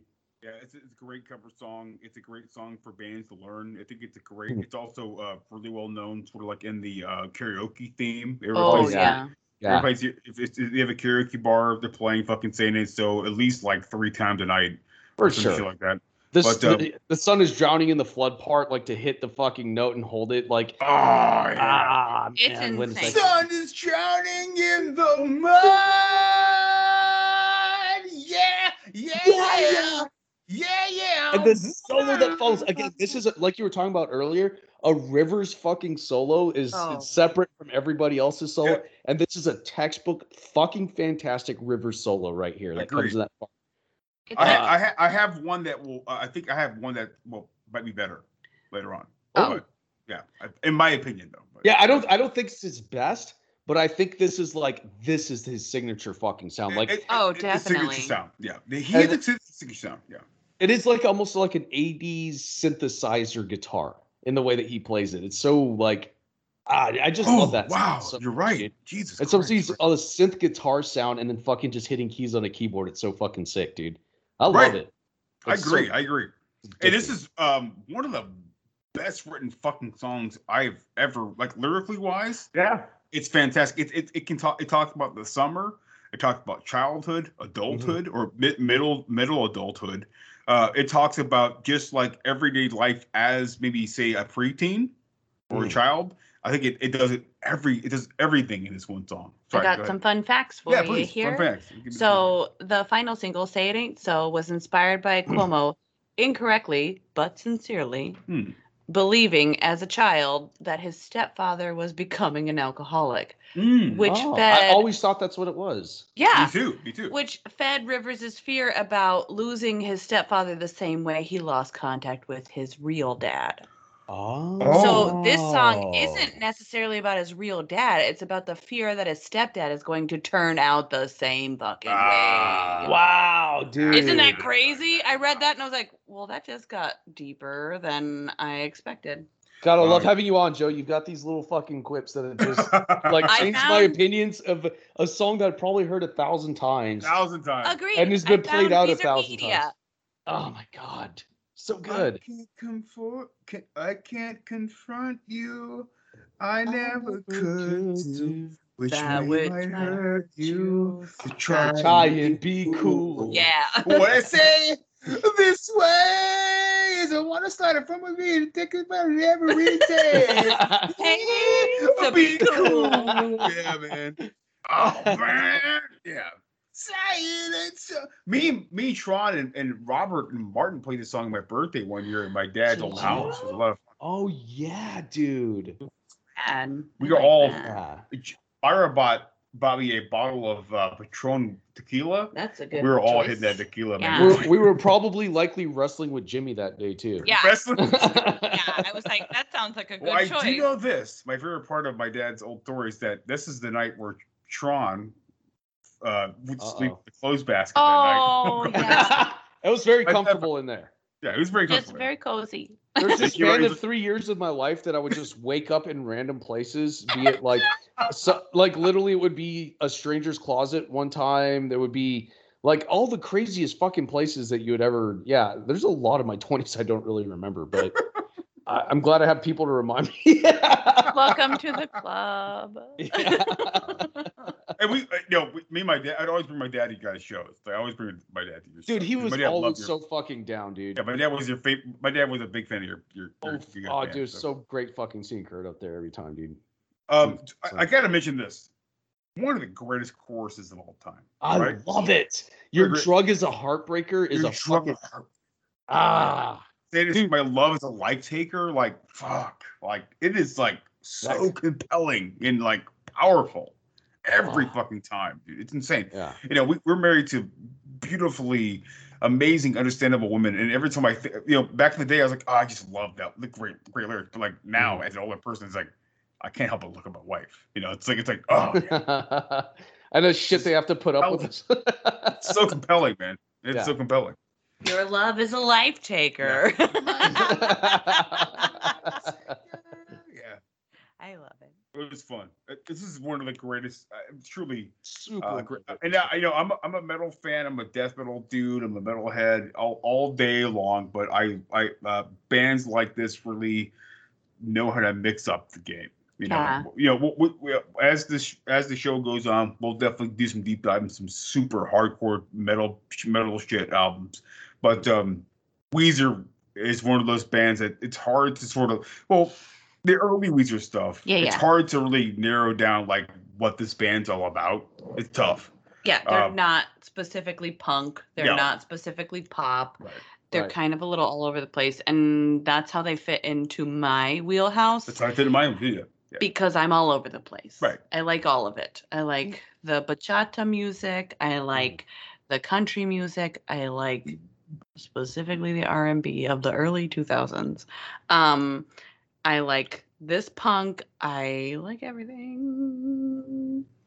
Normally, I agree with you too. A very wide range scope of music that I enjoy, and honestly, this it just I don't think it would have fit. Yeah, I don't know how else it would have fit into the wheelhouse, because if you presented to me this being a pop grunge or a punk rock band, I don't think I would have been like, oh, this is targeted exactly to something that's expected for me to like, and I probably won't like it just based off of that. Right. But the music's so fucking enthralling and good and well written, and how could you not fall in love with this fucking album? I mean, do you guys remember this? I remember this pretty hardcore, but I remember the, do you guys remember like saying like, I'm not sure about you, honey, but like Tron maybe. Do you guys remember like talking about like, yeah, I like Weezer. Like, you like fucking Weezer? And it's like, yeah, I like Weezer. Like why? Yeah. I'm like, dude, you'd have to defend yourself. No, defend yourself. Yeah, it's tough. Yeah, like it's not just your average fucking band. It's a really great fucking cabal of fucking great musicians, man. And you know what it was, Jeremy? It didn't. Okay, we didn't have to explain ourselves. The Strokes back in the 2000s, like when the Strokes came out, like they're a fucking amazing band. They're great band. So what that they're this is like around the time too. Everyone just be like, well, they're fucking sellouts, dude, and it's just like. Right. Well, so that makes there's something that pissed me off all the fucking time. It's like, so they're finally successful. It means their fucking music's unenjoyable. You're fucking dumb as shit. No, that's not how it fucking works. This is what bands strive to do, and good for them because they're fucking talented enough to be successful or got picked up and found the right avenue. But this never happened. We never had to fucking defend Weezer until Hash Pipe was a hit. Correct. Right. Which is actually hash pipe. Or hash pipe, sorry. Yeah. Hash pipe. But then that's the thing though. MTV fucked that up because we can't produce a fucking song with a video called Hash Pipe. We can't talk about Hash Pipe. Yeah. So I was like, okay. It's like, okay. And then it didn't make any sense because it's not about skating. Yeah. I think you can actually hit this back up, going back to talking about not Steely Dan. Dire Straits. Dire Straits did they had a song where I forget what the song's called, but they mentioned the word faggot in the song. Yes. But they edited that for the radio back in the day. They didn't want faggot on the radio. So which is surprising because they usually let anything go back. Anything back, especially back in the day. Yeah. This faggot's got its own big jet airplane. Oh yeah. It's MTV. It's basically MTV. Yeah. But like they edited that back in the day. It's a millionaire. And I feel like they edited it back in the day, not because they were worried that the word faggot was on there, but because they would be talking about homosexuals, and that was just right. Everybody, you didn't talk about that shit. Which is fucked up because the song is actually it's in spite of that. It's literally like, oh, this is some dumb like fucking guy who's listening to Journey's greatest hits mentality of what like reality is what the whole song is about. Like his mentality is like, oh yeah, look at this dude, like, and then him calling him a faggot in that moment is exactly that. It's literally him being that stupid that he's just like, this is how he perceives this guy, but this dude's wildly successful and living his best fucking life. Right. It is an outside look in how other people look at certain other people. Yeah, and people will never understand that underlay of like, you know what? We can fuck with this. We can make this, and hopefully that people understand that this is what we're talking about. And they usually never understand about it. Well, then for most songs, dude, that's like the white town, I'll never be your woman. Everyone thought that dude was trans for fucking years. It's like, no. If you listen to the lyrics of the song, he's literally speaking from a woman's perspective. Mm-hmm. But of course, people won't look further than the lyrics and go for the tune. And I've probably been guilty of that in my past too. But yeah, it's just a, Just like with the sweater song, and I thought they were just talking about being naked. Yeah. Right. Yeah. Like, It's you have to really dive deep into them, and that's not a thing that I normally do. Right. Well, and you don't have to, and I don't blame people that don't. Jasmine's exactly like that. She doesn't care at all about lyrics, and she's into like a good sounding tune. Yeah, I will sing all of the lyrics and be like, I have no idea what this song is about. There have been songs that I have the same exact perspective on. Yeah. My dad, Creep from TLC. or WAP or some shit. Oh my god. Yeah. But I will say, my dad was the first guy that actually got me to understand lyrics, which is cool. I like that. And you should understand lyrics. You should. But you can also, as a certain age and maturity, you can understand lyrics and you can play around with them. Like, we talk like, with some of these Weezer songs, there's some misogyny there, but it's not real true misogyny. It's more like playing around. It's insecurity. Yeah. It's insecurity, but also like, people I'm hoping people actually understand where I'm coming from with this. Like I'm playing at a different side, whatever. But yeah, it's an interesting thing, growing up and going back, and there's a Pantera song on the Vulgar Display of Power, where some people could take it place as like a sort of like a KKK sort of resolution, but it's not. It's more like, here we are two different skins.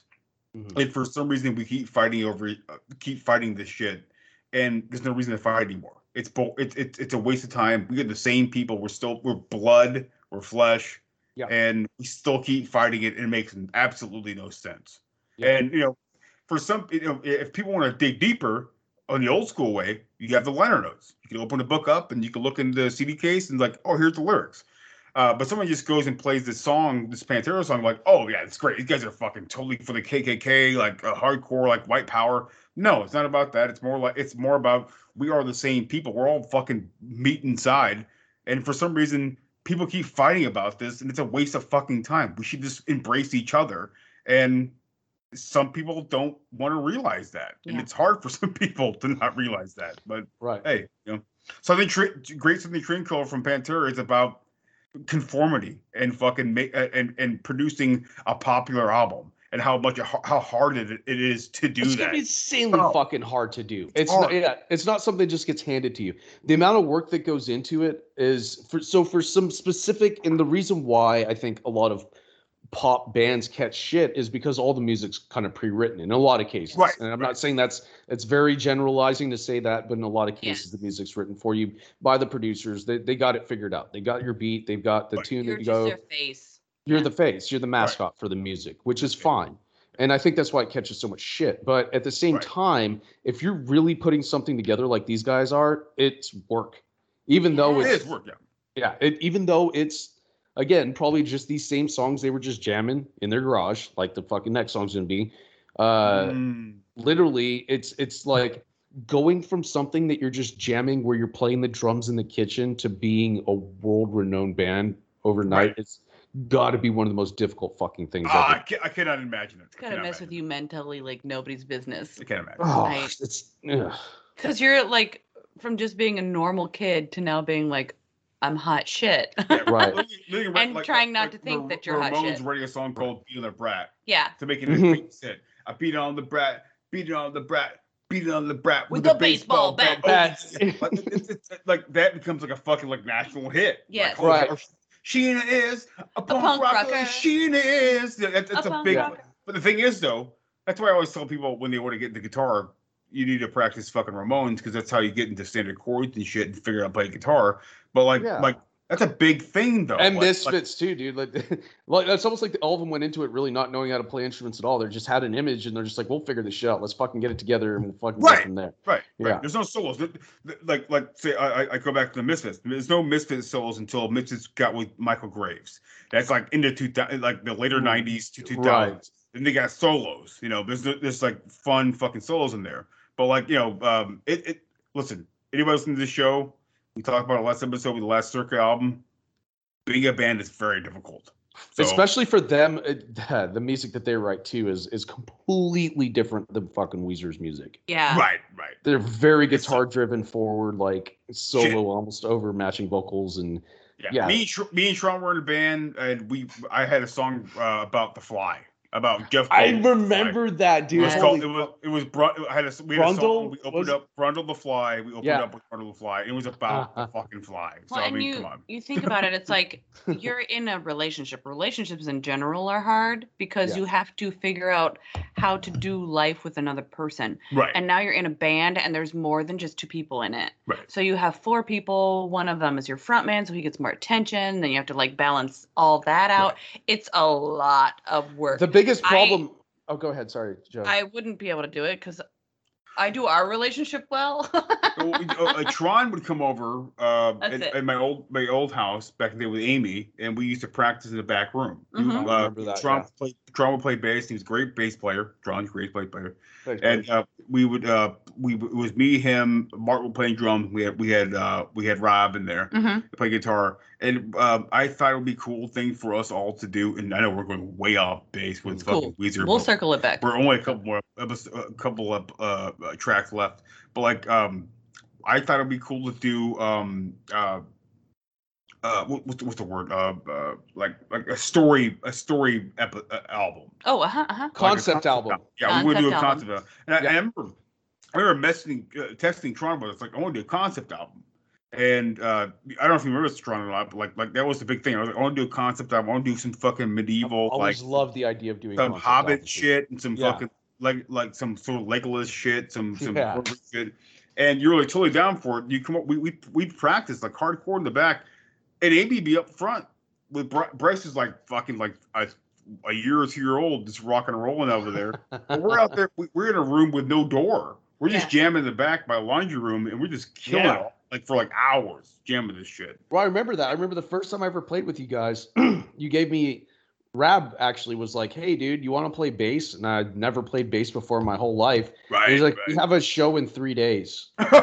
Learn how to play an hour's worth of music." Got it. Tron did it. Yeah. Oh, we did it, and we had fun. Those Cardis, I think. No way. Yeah, Amber has that video. Oh. Yeah. Are you fucking serious? I want to see that so bad. Yeah, Amber has that video. We'll get it from her. Amber recorded it, so Amber has that video. Just get your hands on that. I would love to see it. Yeah, I don't know what we called ourselves at that time. Actually, I don't even remember what our name was either, dude. Yeah, I don't remember the band name, but I remember we played Cardis twice together. Yeah, so those are good shows. I always loved that because Pantera played at Cardis, and so for me, like, it was a big fucking deal to have the same stage that Pantera and also, besides Pantera, Deftones played there too. So that was a big thing. Oh fuck, Deftones and Pantera played here. Fuck, this is definitely a place to play. It was such a cool venue, dude. It was in the hood. That's where all the cool venues are. They always are. I remember seeing you guys on Washington. It was a fucking garbage hole. But you guys played there. It was like there's no air conditioning the whole time. Fans were just blowing from like corner to corner. And me and my dad was like, I was happy to be here. Yeah, that was a fucking excellent show, dude. Yeah, it was so fun. But yeah, it's the conditions are fucking terrible, but people make shit happen. Mango's was another fucking great venue there. There was so much. Mango's good. Yeah, Mango's good. Yeah, but those are times of old, man. In the garage era, I would say. Yeah, let's go into it. Let's go into it. In the garage. My favorite song on this whole album. This is your favorite song. Yep, that's awesome. I can't choose. Yeah, my favorite song. I've got Dungeon Master Guide.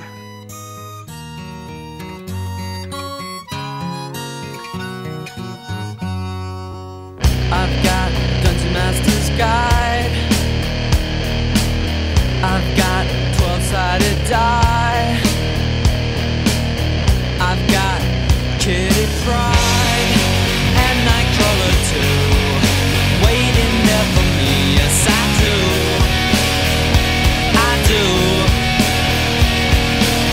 I've got posters on the wall.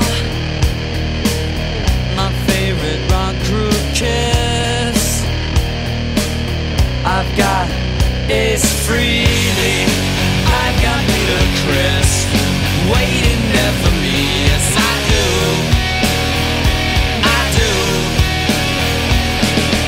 In the garage, I feel safe. No one cares about my ways. In the garage where I belong, no one hears me sing this song.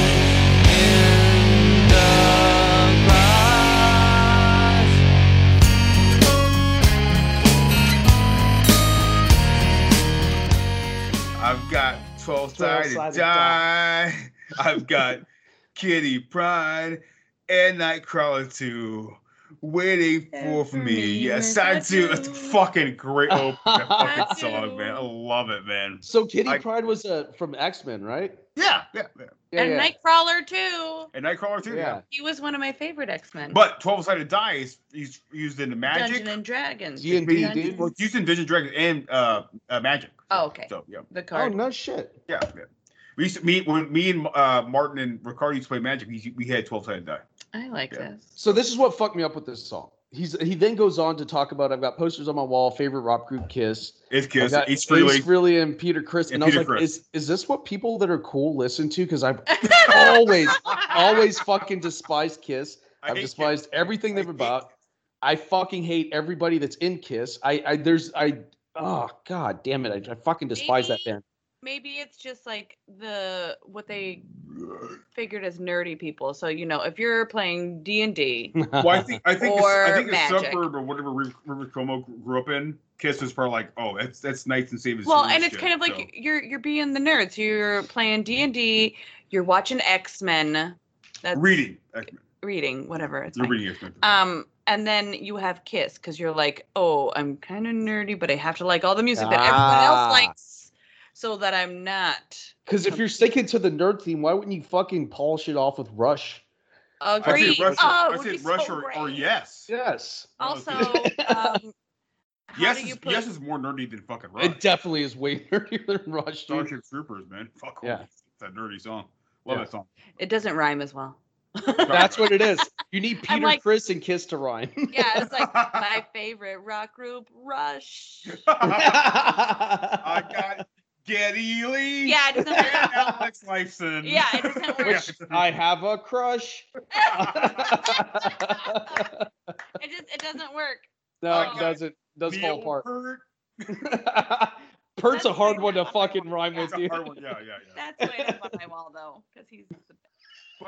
But it all rhymes perfectly together because Kiss had that whole like the cat, the demon, the whatever, and that's a very nerdy thing. Yeah, and, they're nerdy, but so it kind of all goes together. I want to mention this. For anybody listening to the podcast, nerd is basically an obsolete word. Oh yeah, that doesn't exist anymore. Everybody's a fucking nerd now. We only say nerd here because we're old people. Yeah. So. It's what we say to our kid. When my son Bryce asked me like, am I a nerd, Dad? I'm like, yeah, nerd, man. Because everybody's a nerd. Everyone's a nerd. That doesn't even apply anymore, dude. It's so great because like I'll be like, I'm being such a nerd, and he'll be like, everyone's a nerd, and I'm like, okay, fist bump, you're right. His touchdown, man. His touchdown is fucking killer. Like you're a fucking nerd. You love football. Like a nerd. Yeah, you're a nerd. But it used to be a derogatory thing to call somebody. It was, yeah. If you were a nerd, you were stupid. Literally, it was just like no one wants to hang out with you. You smell like fucking face grease. You got pimples and fucking you're breathe hard through your fucking mouth and dude, that was like the definition.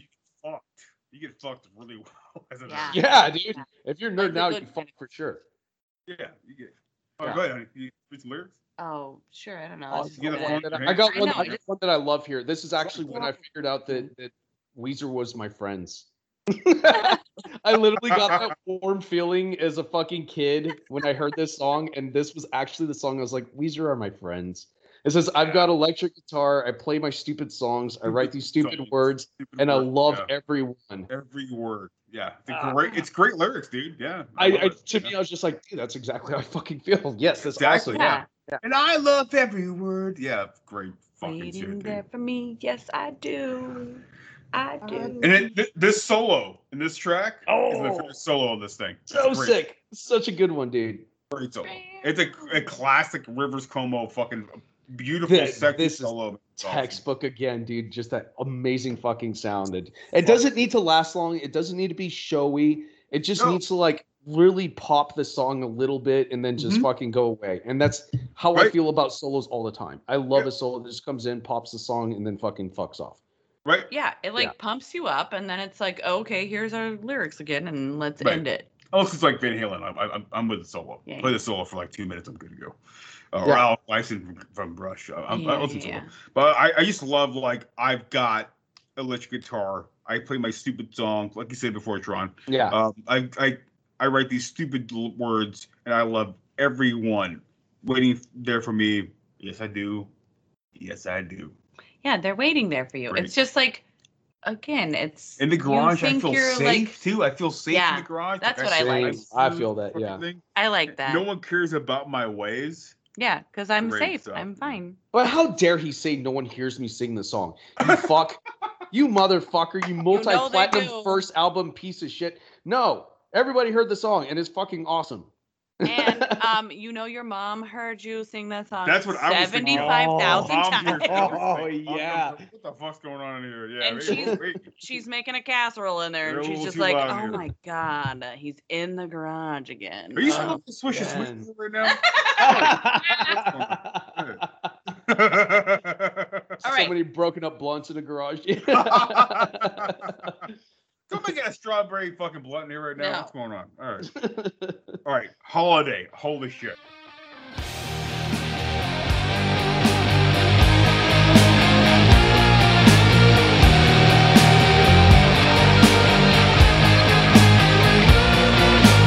Let's go away for a while, you and I, to a strange and distant land where they speak no word of truth, but we don't understand anyway. Holiday, far away, to stay on a holiday, far away. Let's go today in a heartbeat.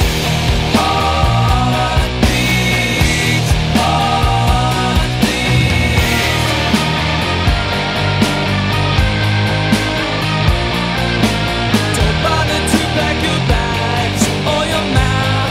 We won't need them where we're going. We're going where the wind is blowing, not knowing where we're gonna stay. Holiday, far away, to stay on a holiday, far away, to stay on a holiday, far away.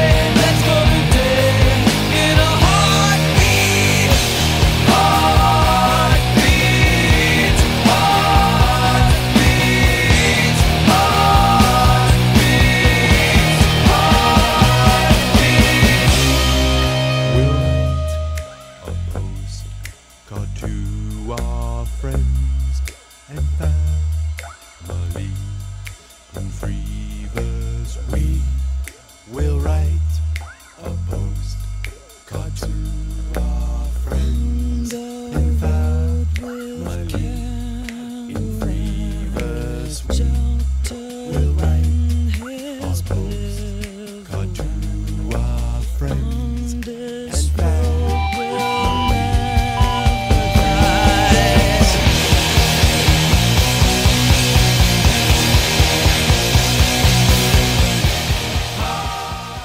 Holiday best fucking harmonies. Yeah. On a holiday far away, you and me. On a holiday far away, you and me. And a heartbeat.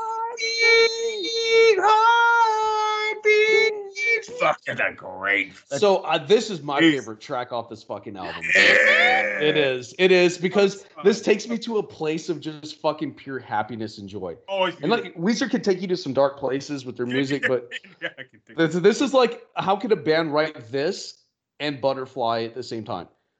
How is a band capable of writing both those songs? Because what the fuck, dude? Like, this is the most joyous, happy, fucking like upbeat. And it wasn't always my favorite fucking song off this album. But it's one of those things you grow older and you're just like, man, there's something that just like, I'm into music that makes me happy. And like this would belong on one of our podcasts about songs that make you happy. Yeah. This is fucking a shoe-in on that one of those episodes because I'm always happy when I fucking hear this song. That's a great I just like the To a Strange and Distant Land where they speak no word of truth, but we don't understand anyway. So it's like they're They're not like being truthful, but we don't understand them. It doesn't matter anyways. Let's go away for a while. You and I to a strange and mystic land where they speak no foreign tongue and they all understand anyway. Yeah, fuck, love that song, man. Yeah, it's so good, dude. That's a fucking dream. It's great. It's a dream. It's a dream. It's a dream, dude. Don't bother to pack your bags or your map. We won't need them where we're going. We're going where the wind is blowing. Not where we're gonna stay. Fucking great, dude. That's like the life adventure, right? It's a life adventure, yeah, man. Like you just fucking like book that fucking that pass, figure it out, island, and figure it out as you go. Yeah. Hell yeah, dude. I fucking love just like that scene in fucking freaking Sarah Marshall. Yeah, I got here and I threw my watch away through time. But how do you tell time? I got a phone. Paul Rudd classic. No, I do love Paul Rudd. That's a great fucking movie too, by the way. I would love for us to cover that fucking movie. We'll cover that movie. It's one of the best movies of all time. I can't wait till y'all cover it again so I can watch it. A lot of Seagal dick. And he's got a big dick. He's got a big dick. Yeah, he's got a hammer, dude. He's got a nice 6-incher on him, man. Jason Seagal? Huh? Is it Jason Seagal? Jason Seagal, yeah. Yeah. So I was like, all I could think of was Steven, and I was like, this is not right. No, that guy's got a birdie dick for sure. He got a birdie dick. He wears all them tight pants. Mm-hmm. Okay. Cuts off the circulation. Oh, but on holiday. True statement. Don't wear them tight pants. All leather with Seagal for some reason. Jesus. I watched because he can't get out of them. I watched Under Siege 2. What I want to do on the podcast, I want to cover. I told this with Mike before too, but I want to do Under Siege 1 and 2 together. All three, me, Mike, and Tron. Yeah. And do a sort of. It's not a trilogy, but it might as well be a trilogy. But what a difference between two movies. My God.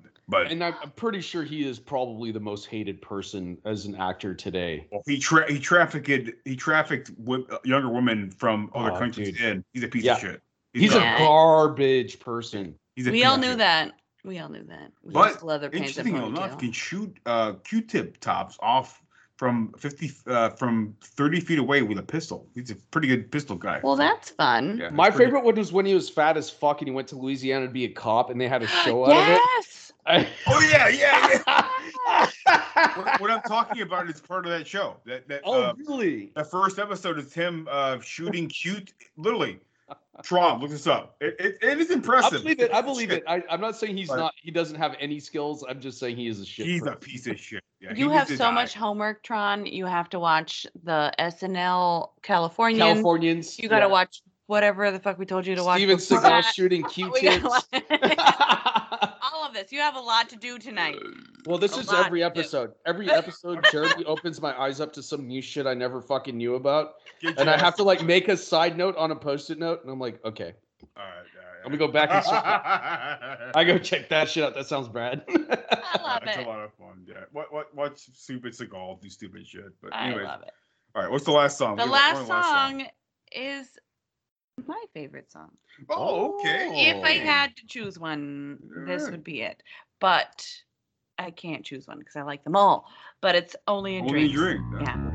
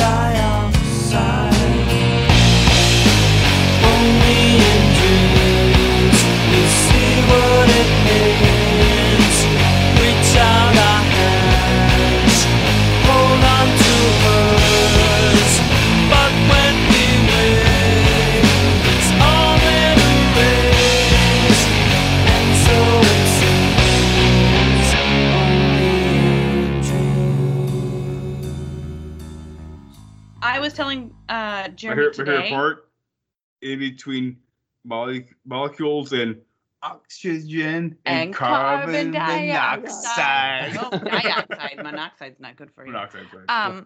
But I was telling Jeremy today that most people, when I am like, which is your favorite song? And this is their least favorite song of the album. And I'm like, this is my favorite. Stop. How is that your what? Most people that I've talked to, which is probably like 3 people, and but did they all was the consensus that they all said that? Everyone I've ever talked to about it, they were all like, "Oh, it's not my favorite song. I don't really like that one." And I was like, "Get out! I don't like you." Shall we get super real with each other and pick what our least favorite song off this album is? I can't do that. I don't have one, honestly. But we can look. Yeah. Hold on, I gotta pull them all back up again. I would say maybe. Oh no, I can't pick that one. It's like fucking. It's like picking your least favorite child. You can't do it. Yeah, this is Sophie's choice for sure. I don't want to be. You can pick your favorite child, but then the other 2 are kind of like. I am being very honest right now. I do not have a least favorite. I don't think I dislike any song on this album at all. I don't have one really. I'm sorry. I don't have one. Yeah. Okay, we'll skip that then. Fuck it. All right. Sorry, sorry, Joe. Didn't mean to cut you off with your story. No, it's okay. I had to go look. I was like, wait, do I have a least? If I have one thing, I think that Only Dreams goes on for too long.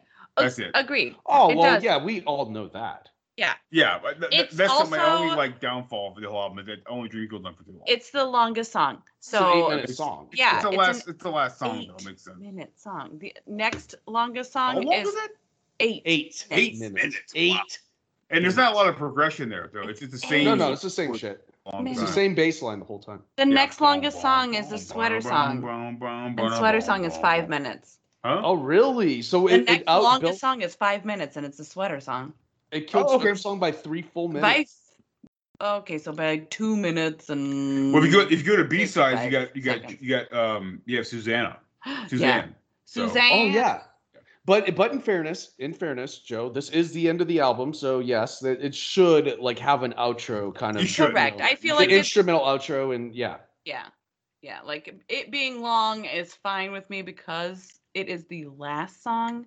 But I remember playing the album and just being like, "Ooh, this one's coming up, and I like it." And then I just play it over and over again. I really like the way he describes things. Yeah, it's just like the describes things in there. Yeah, I like it too.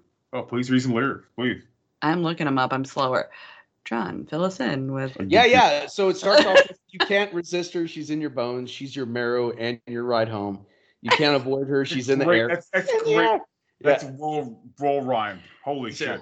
Yeah. Between molecules of oxygen and carbon dioxide. You guys opened up with that, which is fucking great. It's great. Yeah. But only in dreams we see what it means. Reach out our hands, hold on to hers. But when we wake, it's all been erased, and so it seems only in dreams. It just is so great. It's pretty heartbreaking. Yes, it's a little bit sad. You walk up to her, ask her to dance. She says, "Hey, baby, I just might take the chance." You say, "It's a good thing that you float in the air, and that way there's no way I will crush your pretty toenails into 1,000 pieces." This is the thing. It's great. Like they're so weird. I'm not a good dancer, so no, it's okay. Yeah, but it's like it's such a weird lyric to say. You can't avoid her. She's in the air, in between molecules of oxygen and carbon dioxide. Yeah. Like no one really says that in real life. No one is like, oh, you can't avoid her. She's between carbon dioxide and oxygen. Right. And you look at them like, okay. But in the song, it works out great. And then the part where he's like, that way there's no way I will crush your pretty toenails into 1,000 pieces. It's like my favorite. It like jazzes me up. Only in dreams. Yeah. We see what it means. And I like how that part, the chorus too, like really just builds on each other. You know, like he does the only in dreams, we see what it means. Reach out our hands, hold on to hers. Yeah. But when we wake, and it like keeps going up and up, and you're like, wow, where are we going? What I always thought was cool about the chorus too, it was like when he's talking, he's speaking plurally, which is like he speaks for everybody that's been through this shit. Like, right. Yeah, and that's another thing that just like strongly connected me to this fucking man. It's just like he's not just speaking about his personal experience. He's like he knows like everybody goes through this at some point in their life. We are doing this. Yeah. But when we wake, it's all been erased. Yeah, it's for sure. Reach out our hands, hold on to hers. Yeah. Yeah, it's so good. I like. Man, that opening is great though. Oh, it's so good. You can resist her. She's in your bones. She's your marrow. She's your ride home. That's a fucking. That is a beautiful. It's great too. People it's who listen to the show, like if you're writing a song, like this is like the fucking top, man. This is pretty fucking great. I like it because it's like she's in your bones. Writing it like that, like it's just like it makes so much. I mean, it's close to like Deftones. Like Deftones, right? For she's sure. in your bones, but she's also your ride home. Glassjaw too. I like that. She's also your ride home, so don't fuck that. In the crank. Yeah. Don't fuck this shit up. That's good shit. That's a great song. I like it too. I just think it's the only problem I have with it is that I think it's a little too long. And there's not a lot of like playing around with it stuff like the messing around with like playing some solo or some. There's not a lot of that in that song, but it's not a big problem to me. I still think it's great. So speaking of playing with itself, apparently there's a lot of reviews that I'm reading right now on the solo of the song that all have to do with masturbation. Okay. I like that. I don't know how it ties in, but it does seem to be a theme of this. Only in dreams. Yeah. So Sadie Doyle says the guitar solo in Only in Dreams is crafted to fit the structure of sex or really masturbation orgasm, slow rhythmic buildup that gets louder and faster and more static as it goes. I think Sadie Doyle's getting a little. Sadie Doyle. From what? Random person on the internet. Random person. I think a music reviewer, but yeah, no. Yeah, it sounds like a Yelp review. Fuck yeah, it really does. A Yelp review. But worst Airbnb experience ever. Yeah. The house was sold, but the house was too cold. Increasing with ecstasy as I was eating my breakfast. I love it. The gate was a little rusty, but 2 stars. Yeah. That's if man, that blows my mind. If there are reviews like that about solos in this album, there's multiple reviews about the same solo that all are based on the same thing, and I don't know how you get that out of this at all. I don't see that. I don't understand it, but it seems to be a theme. Solo. It's literally guitar, dude. Like I think people read whatever they want to feel out of it. Sure. Yeah. Yeah. Yeah, I'm sure there's plenty of Reddits on this album alone talking about all kinds of insecurities of River Como himself and all that. But like, whatever, that's fine. 100%. Yeah. But like, I'm sure there's places there's probably sites out there that you don't even know of Tron that talk about like headlights fucking out the CDs or songs. You'll never know, dude. I hope there's not. Don't look for them. Oh please! I hope they're in the same place my fucking heartbreak journals from childhood are. I don't know, but I don't know about you. I'll find it. I don't know if you know it's not, but like I know there's headlights live shows on YouTube. I have no idea who posted them on there. Me neither. Yeah, and I've seen some of them, and I'm like, what the fuck? Where did this come from? It's weird looking at yourself as a child too. Well, like you said, dude. Oh, please go get with Amber and get that fucking video of us as kids playing that show, dude. I don't talk to Amber too much. But you can ask we're Martin. on the podcast right now, so I don't want to talk about it too much. Yeah. So we'll talk about it after we're done with it. But anyways, please everybody go listen to the Blue album. It's fantastic. Over and over and over and over and over again. Yeah. Like until your ears bleed. Like I think we literally have, and I think it's pretty much been grooved into my brain to where correct. I didn't really need to re-listen to this very much before this. This is one of the albums I didn't have to because I know every song, and I've listened to every song hundreds of times probably. Yeah, we talked about it today too because we listened to it on YouTube, and we were like, "Is this the right order that it went in?" And I was like, "Oh no, I know, Buddy Holly came here, and then this song came here, and I know this song happened, and Only in Dreams is the last song." Sorry, I have hiccups. But I was like, all of these, I know how it goes because I remember sitting in the car and listening to my CD Walkman And yeah. No skip. Or Discman. No skip, no skip, baby. No skip, baby. Yeah. And listening to that, drain and those double D's, man. like you could just kind of like zone out, and you just knew what song was coming next. Right. And I was like, right. yeah, that's so I know these ones, just like all the Cake albums. I can tell you what's coming next. Right. That's awesome. Yeah. And so you know right off the bat what's what. Yeah. So I was like, I don't know if this is right, but I feel like these two songs definitely are right. Right.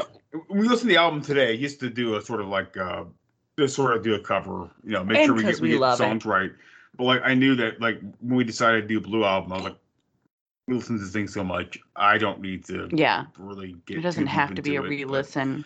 Besides the stuff that you brought up and the stuff that you brought up, Tron, and stuff that I brought up with the actual behind the scenes of the album. Other than that, I know these songs really well. So. And not just that, but I know songs that are on this album that are not. I mean, they're on the deluxe version of this album that are not on this album, like Jamie. Like Suzanne, and Suzanne. Also, Jamie is a fucking great one. Suzanne's a really good one too. Yeah. Under like kind of undersold songs, but are also like honestly, if they were on the album, you wouldn't think twice about it. Yeah. You just be like, oh no, this is really up the same fucking avenue than what they're doing at the time.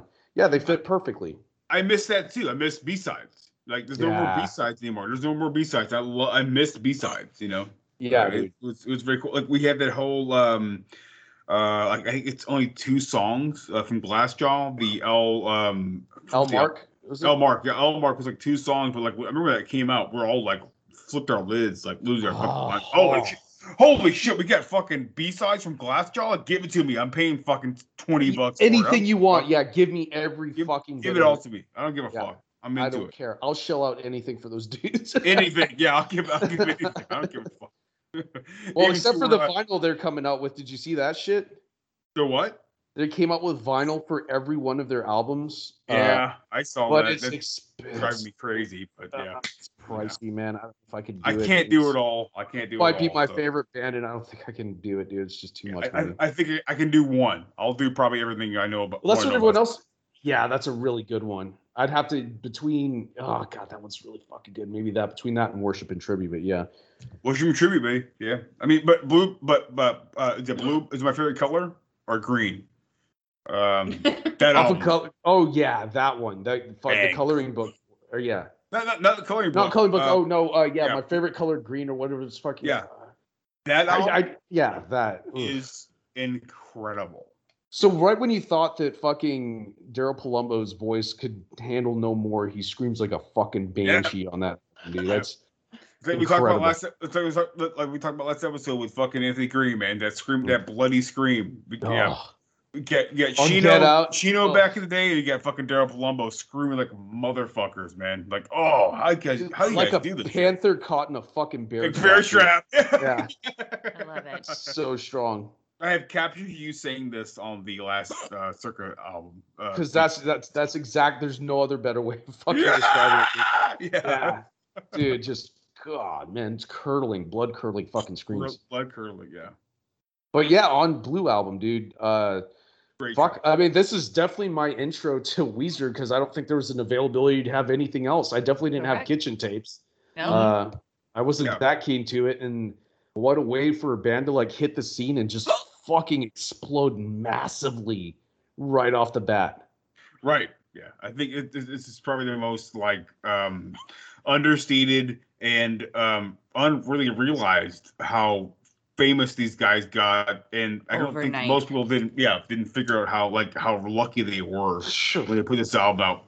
Specifically, when you get the producer of Rick Ocasek of the Cars producing your fucking album, which is there are some songs. There's some parts in the songs that sound like a Cars song. So yeah. There's definitely some moving through stereo in this. It's okay. So I think it's it's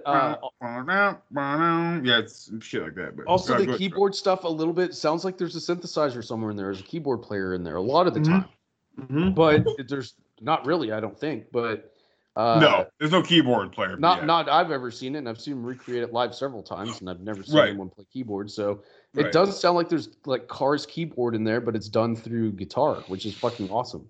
Right. Yeah. Well, yeah, dude. I this as an introduction to a band, it couldn't be a better one. Agreed. Despite how popular and how fucking like everyone hates things that are successful, but fuck that, dude. Like, good to them, and I fucking love this album to death. And I still, even today, I was with Jazzy in the car just fucking jamming out this album, and it's still so great. It still bangs, dude. It's so great. It's still, if you can let your inhibitions down and just fucking enjoy it, like just enjoy it. It's good. It doesn't matter how many times you hear it. It's just good. It's bangerang. Hell yeah. Bangerang. Bangerang. Hook from Hook. Yeah, it's all there, man. Fucking yeah, it's fantastic. I love the album. Holds up to this day. Mm-hmm. Fucking 1996. It holds up all this time. 94. 94? Yeah. 94. Fuck, man. That was like Kurt Cobain died that fucking dude. That's how into grunge the world was, dude. Holy shit. And I love the Blue Album more than most fucking Nirvana songs. So yeah. But this is a great album. We'll talk about it sometime, but I've never been a big fucking Nirvana fan. But, oh man. Yeah, I wasn't a kid, but I grew up and kind of figured out like, it's all right. I went deep catalog, but we can get onto that a different day. But yeah. Well, they became good with Utero, but a lot of that stuff beforehand, not a big fan of. But anyways, we'll get into that. Yeah. But all right, so Blue Album's fantastic, right? Yep. All right, cool. All agreed. All agreed. Thumbs up all around. Agreed. Yes. Yes. Thumbs up. Aye. Russell Crowe lives. Thumbs up. He lives. Okay, good. All right, cool. All right. Well, thanks to everybody for listening to the show. Thanks for listening to the podcast. And please go listen to the Blue Album, man. Get on Spotify, get on YouTube. I honestly think you guys should pick up that fucking vinyl. It's a beautiful vinyl. Target. Blue. The vinyl is blue itself. Really? It's fantastic. Yeah. Did Joanna bought it for me for Christmas? It's a blue vinyl. It's fantastic. It's really nice. And it's cheap. I think it's like $20. Target. So, pick that up. You also have iTunes, and I think iTunes has it for $10. Sure. It's a cheap album. So pick it up. Awesome. And, you can't let that shit go. And I will say the next album we go to with Weezer is going to be a huge fucking difference. So get ready. Night and day. It's night and day. Yeah, it's crazy. That the elements are kind of there, but like, wow, what a fucking savage and more brutal, fucking upsetting, depressing, heartbreaking, fucking. Oh my god, dude. Yeah, we'll get there. Tired of sex. That's all I'll say about that shit. Oh, that's such a good song, dude. Great song. But honey, thanks for being here. You're welcome. And I know you love the Weezer. I know you love the Blue Album. And thank you so much for being here, talking with me and Tron about this stuff. Joe, I always love having you on this podcast. Seriously. Thanks, Tron. I love being here with you guys. It's a lot of fun. You're always such a gem to have on. And hopefully we'll have on for some more. Anytime. I live here, so. True. All right. So, thanks again. Don't be a piece of shit. Don't do it. Yeah. I think it's me and Tron and Joe. We're all like, don't be a piece of shit. Be a good person. Yep. And take care of each other out there. Yeah, and listen to the Blue Album and then high five some strangers. Yeah, man. Hell yeah. Yeah, get in your garage and roll some fucking 12-sided die and fucking rock and roll. Get Kitty Pryde and I Got My Colors too, and you're fucking rock and roll. Yeah, man. But don't get on the 105 and check out that. No. Okay, because check out the Californians. I will after this. It's coming up. Okay. Check out the YouTube. Anyways, guys, you guys have a great night. Thanks so much for sticking with us the whole night. And Mike, you listen to this? We love you. We love you, brother. Sorry that happened to you tonight, dude. Yeah, fuck that guy. Dick. Fuck that guy. Hope that cigarette fucking lasts him his entire life. He's a prick. Anyway. When Jeremy comes to town, we'll all get together and jump that fucking dude. I'll be the lookout.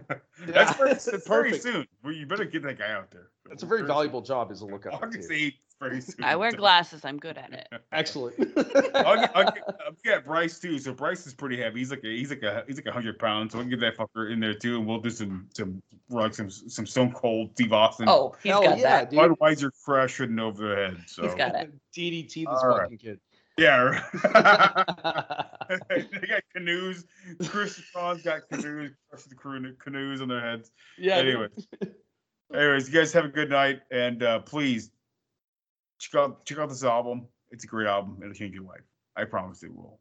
All right. You guys have a good night. Later. Bye.